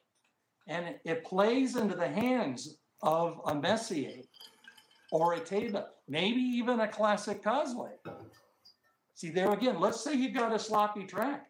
I'm going to tell you, right there increases, the chances, remote as they are, which they are remote. Look, I'm saying Classic Causeway is unlikely to win this race. But I'm also saying this is a Kentucky Derby deeper than I've seen in a long time, to where you can go down the list. Look, I haven't even mentioned Simerang. And I'm going to tell you, he's not chopped liver. He's improved. He was a head case. He's got a tremendous trainer. He's improving. He's maturing. This horse could fire a big race in this thing. We spent all this time, and his name hasn't even come up. And he is. Can I throw him out? No, in no way can I throw him out. Now I throw out Charge It, and even though he got drafted first in the dude's draft, Summer Is Tomorrow I throw out. Happy Jack I throw out. Come on, John. Went pretty high in the draft. Barber Road. He's not going to be first. I don't throw him out as a horse to hit the board. He fits the profile of a lot of big price horses that get a piece, but he doesn't fit the profile to win. He would be the exception, like a Giacomo, like a Grindstone, those horses like Animal Kingdom. Those are the only 3, going back a long ways that were not 1-2 at the 8th hole. And that's the thing about the stretch closers. Even horses like Orb, you want a horse that can make that move on the turn to be first or second at the 8th hole, even if they're, that's a Mo Donegal. To me, Mo Donegal's got to be able to somehow generate that rally to get him. And that worries me with him, because it took him till late in that wood to run down early voting. There's another race. If you stopped it at the 16th hole and said, okay, who do you want to bet to win? I'm not betting Mo Donegal. I would have emptied out on early voting. He looked like an absolute cinch. So I give credit to Mo Donegal to run down early voting, who's a pretty darn good horse like that. But trying to do that at Churchill in the Kentucky Derby, and of course he's got more chance to run into traffic. So, but he's a good horse. I mean, he's another horse that would it surprise me if he wins a little bit just because of his style. But he's a pretty darn good horse. Look, I've been successfully taking a stand against the Remsen for many years. And that didn't work this year. Those 2 horses out of the Remsen, Mo Donegal and Zandon, they're the real deal. I will say this. I have $20 on Zandon at 56-1 from the first Kentucky Derby future pool. So if Zandon wins, it won't break my heart at 56-1. How often, guys, do you get a horse at 56-1 odds that ends up being the morning line favorite in the race? Never. And I have that right there with Zandon. How did it happen? I had it on good authority that from the Chad Brown barn, they thought this horse was better than Jack Christopher. And all he had done to that point was win a maiden sprint. So, getting that knowledge is why Unfortunately, I only bet 20. Now you look back and say, why didn't I put 100 on him like Justify when I got him at 100 to 1? But, still 20 to 1 and 56 to 1 is good, pretty good. So I'll take that, especially for a horse coming into this race as good as he is. I mean, he certainly won't surprise anybody if he wins. That's, to say the least. Horse bettors, it's never enough when, whenever you get it right and whenever you got it wrong, you wish you would have bet less. That's usually how it goes. Ain't that the truth? Yeah. All right, John, thank you so much for joining us. And I mean, hopefully everyone listening to this got some insight there, because I know Halterman's brain is just, I saw it spinning whenever you first made your announcement of who you switched your pick. Listen, I'm on Taba now. He's convinced me. There we go. Well, it almost makes too much sense, which is weird to say that, but it's true. I mean, he's right. You just start with looking at back-to-back triple-digit buyers. I mean, if we were just handicapping this race and it's the fourth race, at Oaklawn on a Friday, you'd look at these buyers and you'd go, who do you want? And you'd say, man, I'm taking this horse, right? And they'd say, well, he's not the favorite. And you'd go, what? Well, he's got to be the second. No, he's not the second favorite. I mean, it almost looks, and the thing is, it isn't like we're going in as supporters of him saying we'll be absolutely floored if he gets beat, but going in, I feel pretty comfortable with him. Again, that break, and if he breaks and he is ahead of 16 or 17 horses going into the clubhouse turn, I'm going to tell you what's going to pop into my head right then is that replay from the Santa Anita Derby down the lane of him in that last, even more than the furlong, last 16, what he did there. And the possibility that, because again, if he's ahead of 16 or 17, he's got a great chance to be first or second at the 8 hole.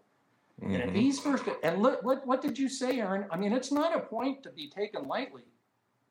That what happens with a horse like in this scenario with his second route? I mean, in other words, he actually has a right not to go backwards, but to go forwards. Yep. He does. Now, he also could go backwards. Maybe his gas tank won't be full and, he'll pay the price.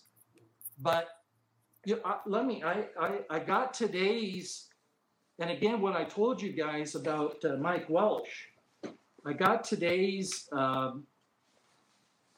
Mike Welsh workout report, and what he said about him this morning, how happy he looked, and right here. I can't believe this verse. Taba made a very favorite. Now listen, he talked about both Messier and Taba, and he says they were both out for routine gallops. But did he say anything further about Messier? No. Crickets. He says Taba made a very favorable impression, looking quite happy with ears pricked coming by the wire and continuing into and around the clubhouse turn.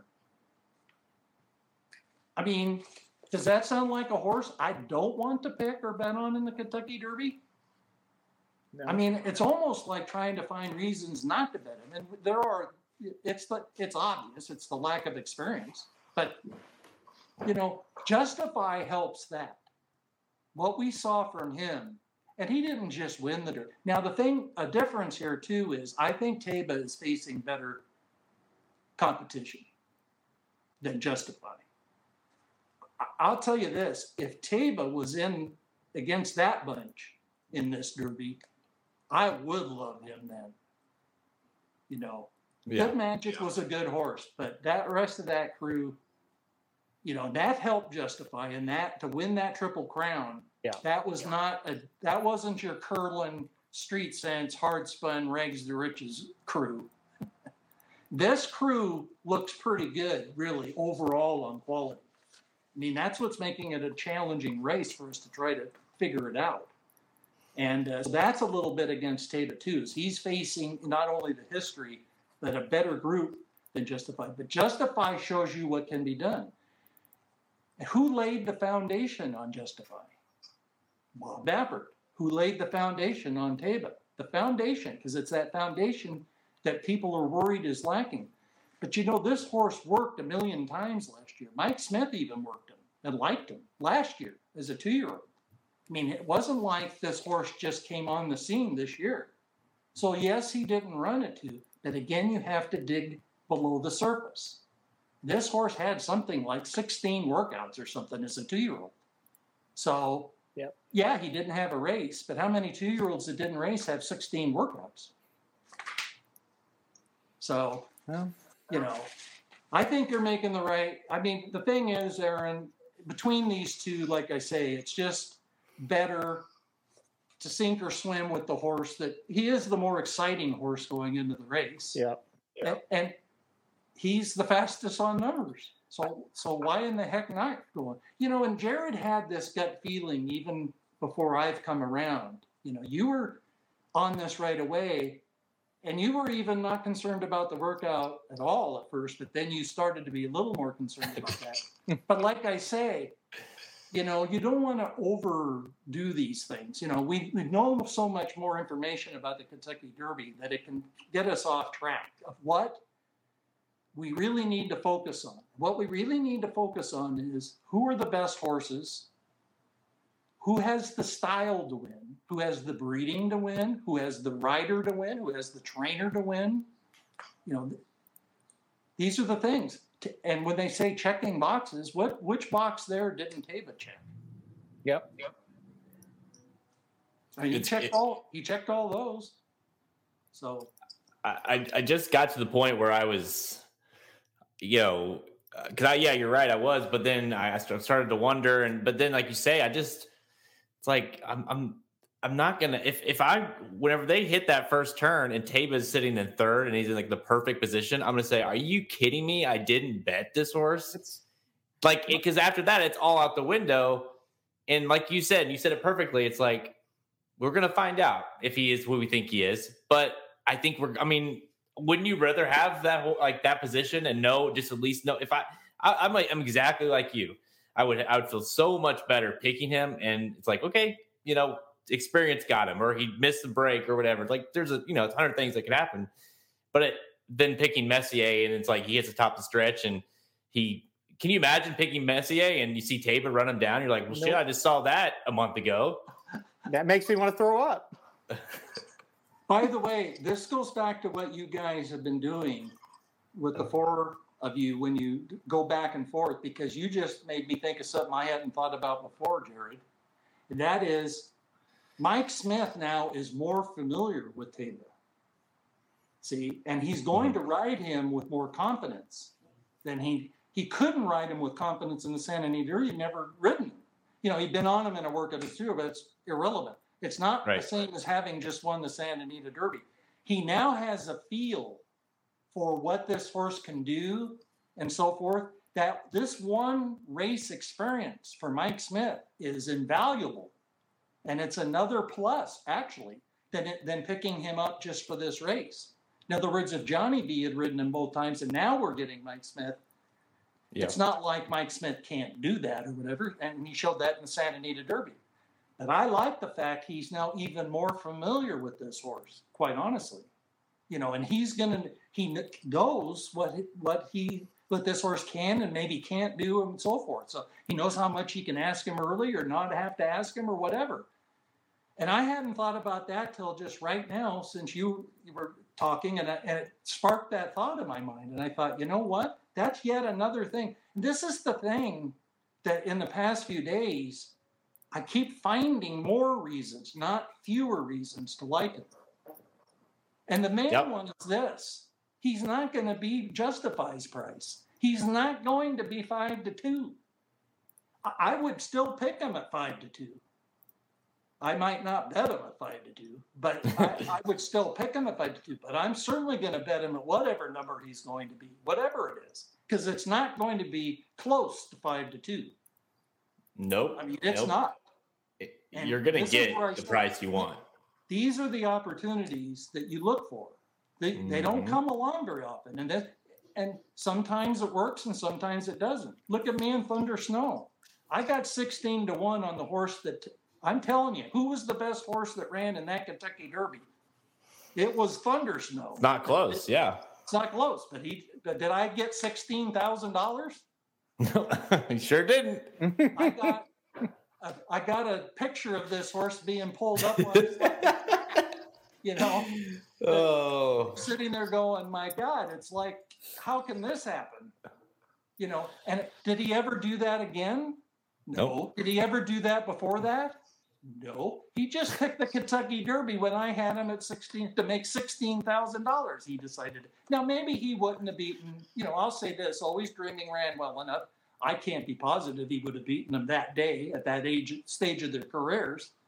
But he was, as it turns out, he was the best horse in the race. So, and that's where I say you have to keep that in mind with the Kentucky Derby. You can flip that around. That's a way to look at racing a lot of times too. Flip it around. What if we're wrong about Taiba and he's the second or third best horse in the race? But whoever the best horse of the race is, Epicenter or Zandon or Messier or somebody else, but probably one of those three, maybe Modonegal, maybe Crown Pride, as you find out, we win with Taiba, and he wasn't even the best horse because whoever the best horse is had trouble or didn't fire or whatever. So, we even have a little margin for error there with him. I'm pretty satisfied he is the most talented horse. But what if he's not? We could still win because of what happens in the Kentucky Derby. He could be the third most talented or something. We could still, especially with the rider we got, Mike Smith. Because it's the Mike Smiths and the Johnny Velasquez's and Rosario's and Arad Ortiz's, Gaffalione. To me, there's like my starting five. And, those guys are the type of guys that will win more often than other riders when they don't even have the best horse. So that's another thing you have going here with the Taiba situation. He doesn't have to be the best horse or most talented to win it. But if he is the most talented, and we're right, it certainly increases his chances to win this race.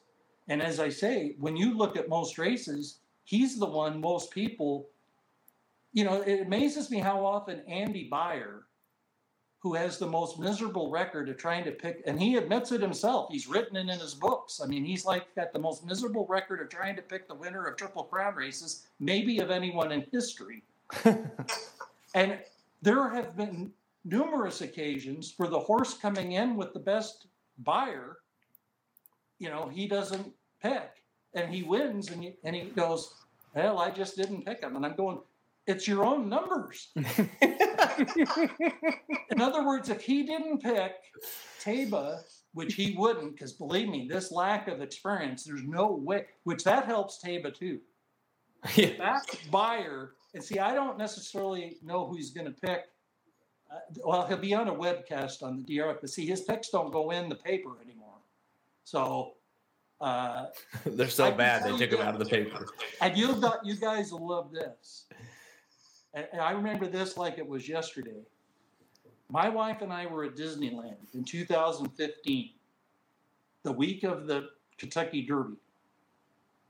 And I said, kept checking my phone to when the form picks would come out. Because I wanted to see, I was praying Beyer wouldn't pick American Pharoah. Praying. And he didn't. And when I saw that, I said to my wife, we were standing in line at the canoe ride. And we were standing in that line for that ride, and I said, the Derby's over. American Pharoah's, he's going to win now because Beyer didn't pick him. And he didn't pick him in the Preakness, and he didn't pick him in the Belmont. So, but that guy's been amazing. And so there's no way he's picking Taiba.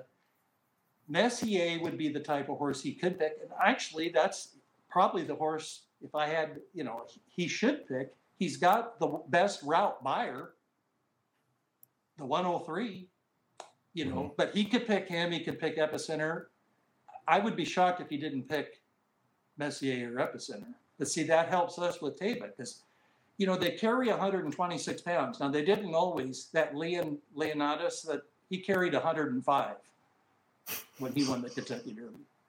But nowadays, we carry 126. And if Andy Beyer picks your horse, you're carrying 126 and Andy Beyer. And listen, that guy, what he did to come up with these numbers, he revolutionized the game. He's a brilliant writer. You know, his books are great all through the years at the Washington Post and in the Racing Form. And I have great respect for the guy, believe me. You know, and as I say, he's the first to admit, the first, not second or third. He's the first one to tell. If you say, Andy, how's your record of picking a winner in a Triple Crown race? He'd say, horrible. And I'd say, you're right. Yeah. Well, that's thank goodness. Well, I'll be keeping a close eye on, because if he does end up picking Taiba, then we're going to have to divert our plan a little bit here. No way with only 2 races. There's no chance.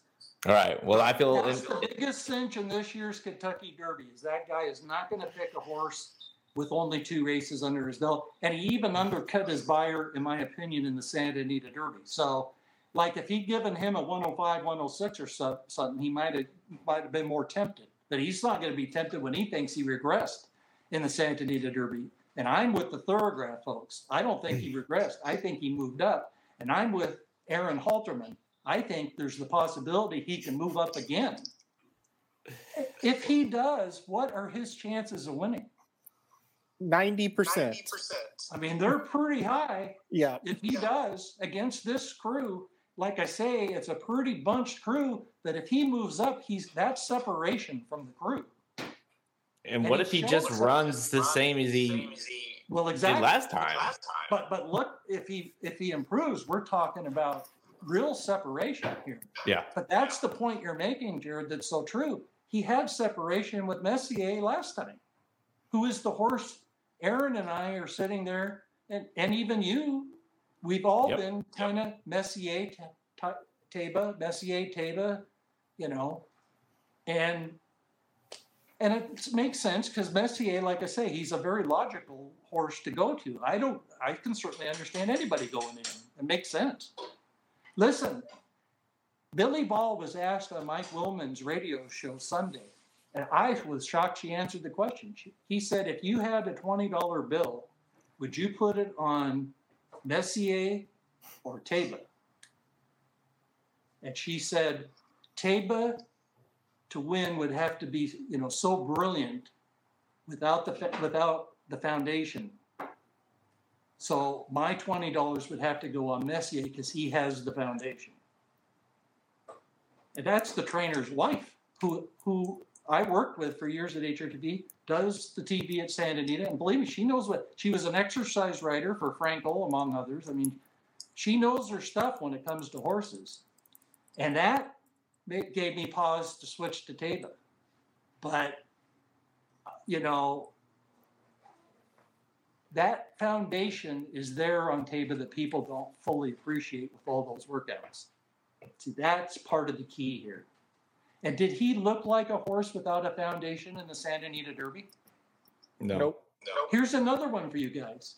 You show the video of that race to somebody that's never, you know, tried to pick the Kentucky Derby winner ever, and you show him that tape and you say, what do you think of that horse? Do you think he's raced a lot?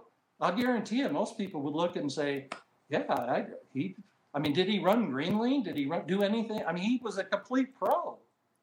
And part of it is his mind. I mean, he's got this mind that, you know, and that's a big part of that. You find that on these top horses, like an American Pharoah. The morning after he wins the Triple Crown, they're like petting him at the barn. Mm-hmm. Yeah. You know? And it's not always that way. There's also been very successful. John Henry, I covered him intently for years. And believe me, I didn't come anywhere close to him in his stall or out of his stall. I mean, I might lose an arm being next to John Henry. So, I mean, you know, that just because you're well behaved doesn't mean you're going to be a very successful horse. But that they talk about that mind, and part of it with Taiba is I think it's that competitiveness with him too. You know, he sees a target. He's like that buck passer. He sees that target. He wants to go get that target. They said he was like that, you know, back when he was young on the farm, that he'd be with other horses and they'd be playing and he'd like take off and like purposely run by somebody. You know, that was the case with my favorite horse, Turbulator, when he was young and he was a Zenyatta type, you know, come from behind. He was like that as a you know, very young on the farm. The wife of the trainer would be looking out her window and see the horses playing, and she'd see this one horse like start 5-6 lengths behind like 2-3 other horses, and he'd take off and run right by him. Well, that was him in his career. I mean, that's kind of the case here with Taiba. I mean, we're seeing kind of that same competitiveness from him, you know, that you want to see from a top athlete, and these are equine athletes. Well, Halterman, you feel now, especially, I mean, I think the final nail in the coffin needs to be the fact that we think that it's possible that Andy Beyer could pick Messier. So I think that needs. Yeah, that should be the deciding factor, that possibility. Well, John's picking Taiba. Andy Beyer possibly going to pick Messier. Millie Ball's picking Messier. What does she know? She doesn't even know the trainer, right? So, no, listen, I put Messier as the original pick last night, and I did the same thing as John. I went and looked at replays after I was done, and I said, how dumb are you going to feel when this happens again? I mean, it kind of sums it up, quite frankly. I mean, it really does. And look, sometimes, you know, we've seen horses run second in the Santa Anita Derby and come back and win the Kentucky Derby. I mean, it happened with Baffert a lot. Silver Charm, it happened with Real Quiet. Those two both ran second. I mean, Medina Spirit. And Medina Spirit. But, you know, Silver Charm got beat fair and square by Freehouse. They had quite a rivalry the rest of their lives. I mean, it wasn't like Freehouse, you know, he beat him in the Santa Anita Derby. He beat him other times too. But when it was time to run in the Kentucky Derby, it was Silver Charm. I mean, like I say, there's been enough of these. You know, Authentic ran second in the Santa Anita Derby. You know, that was the weird one run in September, which shows you how things can get off track, that we have a Kentucky Derby in September. Who would ever thought we'd live to see that? But well, hopefully I don't live long enough to see it again. So exactly. All right, John, thanks so much for joining us. And this has been, I somehow I don't know how it's possible, but it continues to be better than the last time we did it. So we appreciate you joining us. And hey, I think we could all say, let's get Taiba home. Let's go Taiba. Go Taiba. Taiba. Thanks, John. Taiba. There you go. How do you feel about that? Listen, I got to go update the guide. That's how I feel about it. I have, you know, we're rounded into form here with the guide. I got to go update it because the first round of doing the guide last night, I had Messier on top and I felt pretty good about it. And I pulled out my phone before I was going to bed. I'll watch these replays again. And what he said makes total sense. There's no excuse for Messier. Even if we're going to say, hey, well, maybe he wasn't quite ready, which is possible. It was kind of a layoff. Should have finished him off. I'm sorry. And what's the difference? Like they were saying, well, he sat off with Forbidden Kingdom, and that's why. Yeah, but he wasn't right up on him. And he's going to probably get a similar trip to what he got. Mm-hmm. If Taiba shows up at that same race, Messier can't beat him. I feel great about saying that for sure. Will he show up? Listen. That I can't determine that one way or the other. I can't determine if any of them are going to show up. So, well, when I did when I went back, you know, we all had a certain horse, and of course I got Taiba.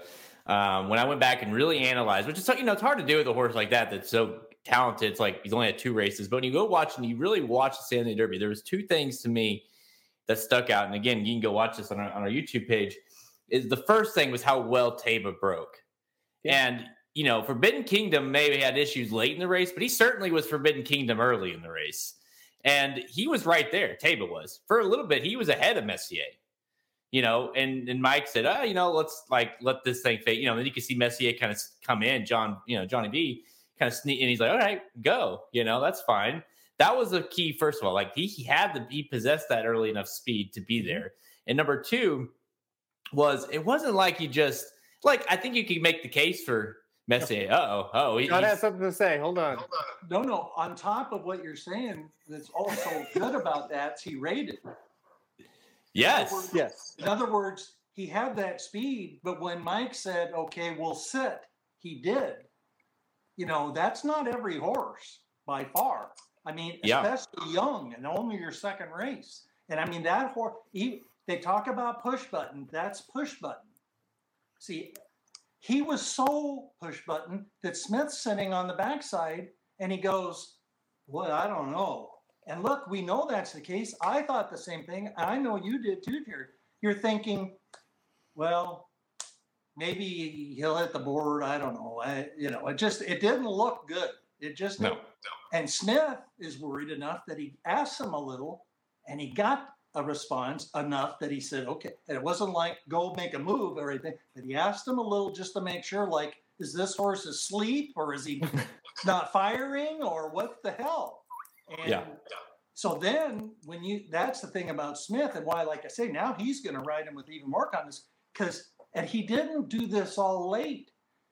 By the time Messier gets up to Forbidden Kingdom, this guy is on there ready to pounce. Yep. So now pick it up. But it wasn't just this, and you're right, because I thought he might go right. He showed so much speed earlier. I thought he might go right to the front. Right, even with Forbidden Kingdom. Yeah, he could, and frankly, he could have. I mean, I think he made that decision to say, kind of, okay, I'm not going to try to do that. But you could tell he had that, and I think that's what's going to be so critical about the break. Get in that position, you get to the first turn of the Derby, and all of a sudden, all these issues of the seasoning and things like that kind of go out the window. Where you've got maybe Classic Causeway and Messier or something, and him. And you're like, really? He's got to beat Messier in Classic Causeway? Yeah. So, yeah. And the only point I was making was further was like, if he would have if you would have saw this back and forth and he just noses out Messier just as close, you could make the case, say, well, Messier maybe gets him this time. I think that's definitely doable. That's right. He cruised by. Well, that's like you saw it last night, Aaron. I mean, if you just keep going back and looking at that, it's awfully hard to pick Messier, quite honestly. Yep. Now, you have to block that out of your mind practically to do it. I mean, and you have to just take this stand that the experience, lack of experience, that you have to take a stand against Taiba in order to get to Messier. You can't do it for Messier over Taiba. You have to go against Taiba to get the Messier. Yep. And here's another thing that worries me about Messier, honestly. I mean, you're talking about a horse that, how in the world, I don't care where it's at, under what circumstances, he got beat by Slow Down Andy. Now, I agree. I mean, that's on there, that his record. He's not a horse that I'll be honest, I think I can trust Taiba more than Messier in the stretch. My biggest concern with Messier is when he gets headed, he quits. See, it's the opposite of Taiba. Yep, exactly opposite. Honestly, it's the opposite. So again, if you're going to have to pick between these two, which one of those two profiles do you want? The one that gets headed and quits, or the one that will charge past you and keep going? I mean, it's not. This really isn't too complicated. I mean, the only thing about this Derby is, like I say, I have more respect for these horses below than most Derbies. Most of these, and the strikes point this out. So many horses have 0 or 1 strikes. See, that another reason I wouldn't throw Classic Causeway out. He's only got 1 strike. Tawny Point has 0. I mean, it's another reason I'm on it. They're not even in the 2 strike. And it was hard for me to go, this is one thing I didn't mention in the thing. One of the things that made it hard for me to go back to Taiba was the fact he's got 2 strikes. And, how much of a lower percentage that is through the history of that. But I've only picked one horse since 1999 when I started this with more than 1 strike. And it was a horse called Justify. And guess which 2 categories his 2 strikes were in? The same 2 categories as Taiba. See, so I'm comfortable with, and it was harder for me to pick Justify with 2 strikes because I've never done that before. To me, I'm really kind of going against my own research to do it. Mm-hmm. But I felt he had the talent, again, what we're talking about, that he was just too talented to not win that thing. And that was proven to be correct. And I think we're in the same situation. That's why listen, would I pick any other horse in this race with 2 strikes or more? No, never. Whoever they are, I'm sorry. Because even these horses I'm giving you guys as live long shots, they're not 2-strike horses or like Happy Jack's 4. Jared likes Happy Jack. Ethereal Road's 4.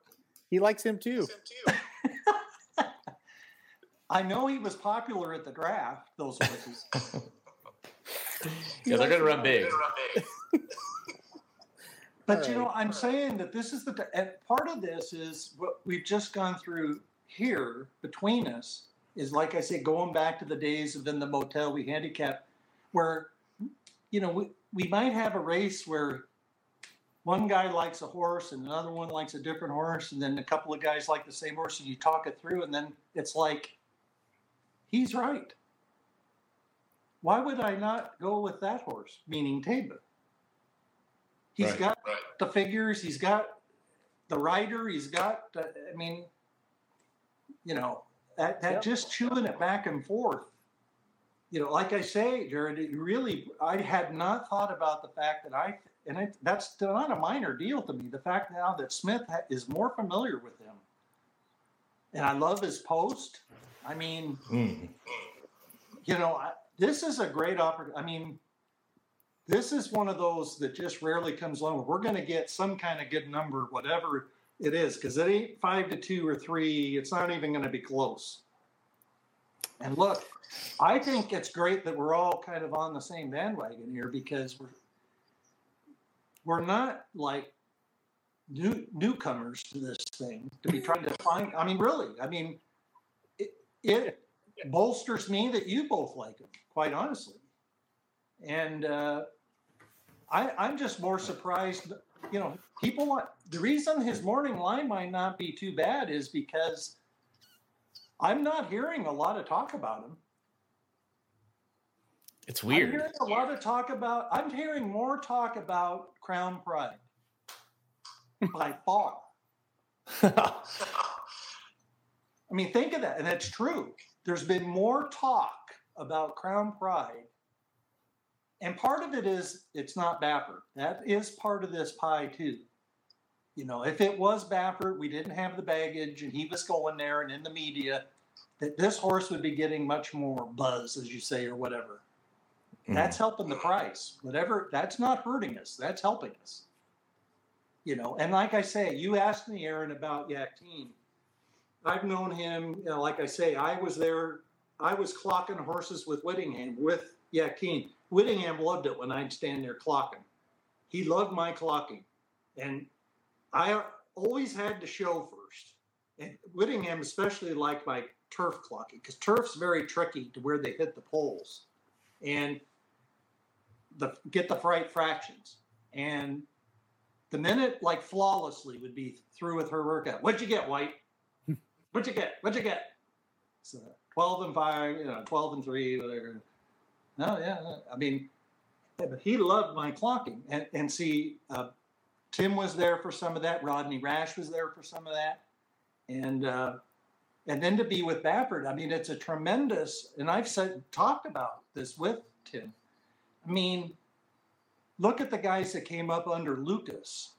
You're kind of ingrained into that training, and it's not bad. I think Fletcher and these guys have done pretty well.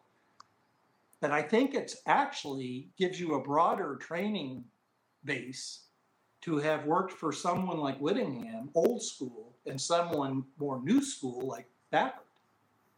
You're kind of getting the most of both of those to pick and choose what you want to utilize. And Tim has that going for him, because he was with both guys a long time. So, I mean, and it's not like he's done that on his own. The worst thing that's hurt him training on his own, quite frankly, guys, but he doesn't get horses like Baffert does or Cox or, he does now. He is now. So we'll see what happens. But I'm not concerned. In other words, I'm more concerned about McPeak. Yeah, me too. I mean, honestly, if I'm going to bet a horse in the Kentucky Derby and it's McPeak, that worries me 10 times more than if it's Yakteen. I wouldn't sleep for a week if he was my pick. Well, but like I say, he is a better guy to pick at a price. So you guys have owned it, and I felt that way for like over 10 years. I still wouldn't sleep at night, though, if I had him picked on top. No, well, look he started the year. Everybody was smile happy and rattle and roll and this and that. Where are they now? Yeah. And who are we looking at? Chad Brown, Steve Asmussen, and Baffert, basically. So there's my 4. Not McPeak. And then you get down to Cox,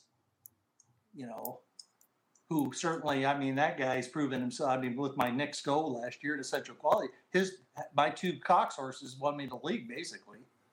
Yeah. Yep. That was the big key, was both of those horses. Yep. I couldn't believe I got like a Central Quality with the number 4 pick. That was a shock of me. And then I was able to claim Knicks Go, but I pulled the trigger before anybody could use a December 1st claim on that one. This year, my first round draft is dead, Medina Spirit. Which shows you how things can turn around in this game in a hurry. Yeah. But on the other hand, I have 2 live horses in the Derby, and Simplification could hit the board, and I even have Classic Causeway. He's probably not going to run a jet, but I'm telling you, I've seen these deals before to where that horse, he's like 2 in front heading into the far turn for some reason. And even Tabor and Messier are setting off him or whatever, and everybody's just sitting back. Here's this Classic Causeway just rolling along, singing a song, especially with Leparoux. If he were in that position with him, because that guy's always got something left at the end. He's like Eddie De La Houssaye used to be, or, he's one of those stretch. His style is to come from behind. So if he's in front going into the far turn, believe me, that can be dicey for those, that in itself. Now, I question with Leparoux, and this could help Messier and Teva. That guy's style is not, said. And they might be so worried about Classic Causeway getting a mile and a quarter that they might not quarter horse it with him. That would be so, and plus that could get him more, that could exacerbate your breathing problem if you have one.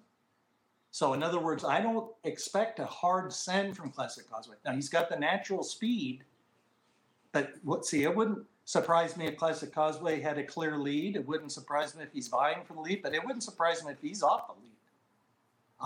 I think the one that could go to the lead is Messier. Yeah. Especially with that rider. He's won back-to-back derbies doing that. And it's sort of like, I got another horse that kind of could work. But here's the key. That just get Taba in that, what we're talking about. Just right off there somewhere. Like he was. Just get him in that same spot as the Santa Anita Derby. Yep. All it needs a break and get in position, and the red, like you said, from there it's like I always felt like that with Knicks Go. It's like you can get him in a position, and then after that it's like he's just gonna run his race, and that's how I feel with Taba. I bet 1,000 on him in the Classic, and then believe me, I knew they hit the once. Yeah. Medina didn't go with them. They hit the finish line the first time. I went, well, this is over. There was no way. Once Medina did not, because that was, and this is what I mean about how tricky it gets with these pace deals. See, people they hone in on this, and everybody got locked into this. They're going to battle. Oh yeah, it doesn't always work that way. That's the thing that they don't run it on paper. and they have the Time Form does the pace, and all these guys do the pace. But do you think any of those pace guys had Rock Your World 10th early? Right. No. Pace is, in some respects, harder to predict than the outcome of a race, to me. That's why I don't get too down that rabbit hole. Because the thing about Taiba, when we pick him, whether the pace is fast or slow, whether he's on it or just off it, but now obviously if he's like way back for whatever reason, then, and listen, he's so talented, I wouldn't even rule that out completely. Like if he was like 6th or 7th or something early, or even 10th, I would, if he is a superstar, he could pull, look at Arrogate in the Dubai World Cup. How much would you bet on him 5 jumps out of the gate? Now, the thing about that is it cooked him. I'm convinced that's why, because he drilled Gunrunner that day. Fair and square, more than fair and square, because he spotted Gunrunner a lot. And it's another one of those, he didn't beat him a neck. He ran by him in that race like Taiba ran by Messier. But that and traveling, to me, and then Baffert kind of ran him back quicker than he wanted in the San Diego. I also don't think Del Mar was his favorite track either. But, his post-World Cup record, and I've gotten flack from Baffert many times about how I don't. Just a sec. We got a guy at the door.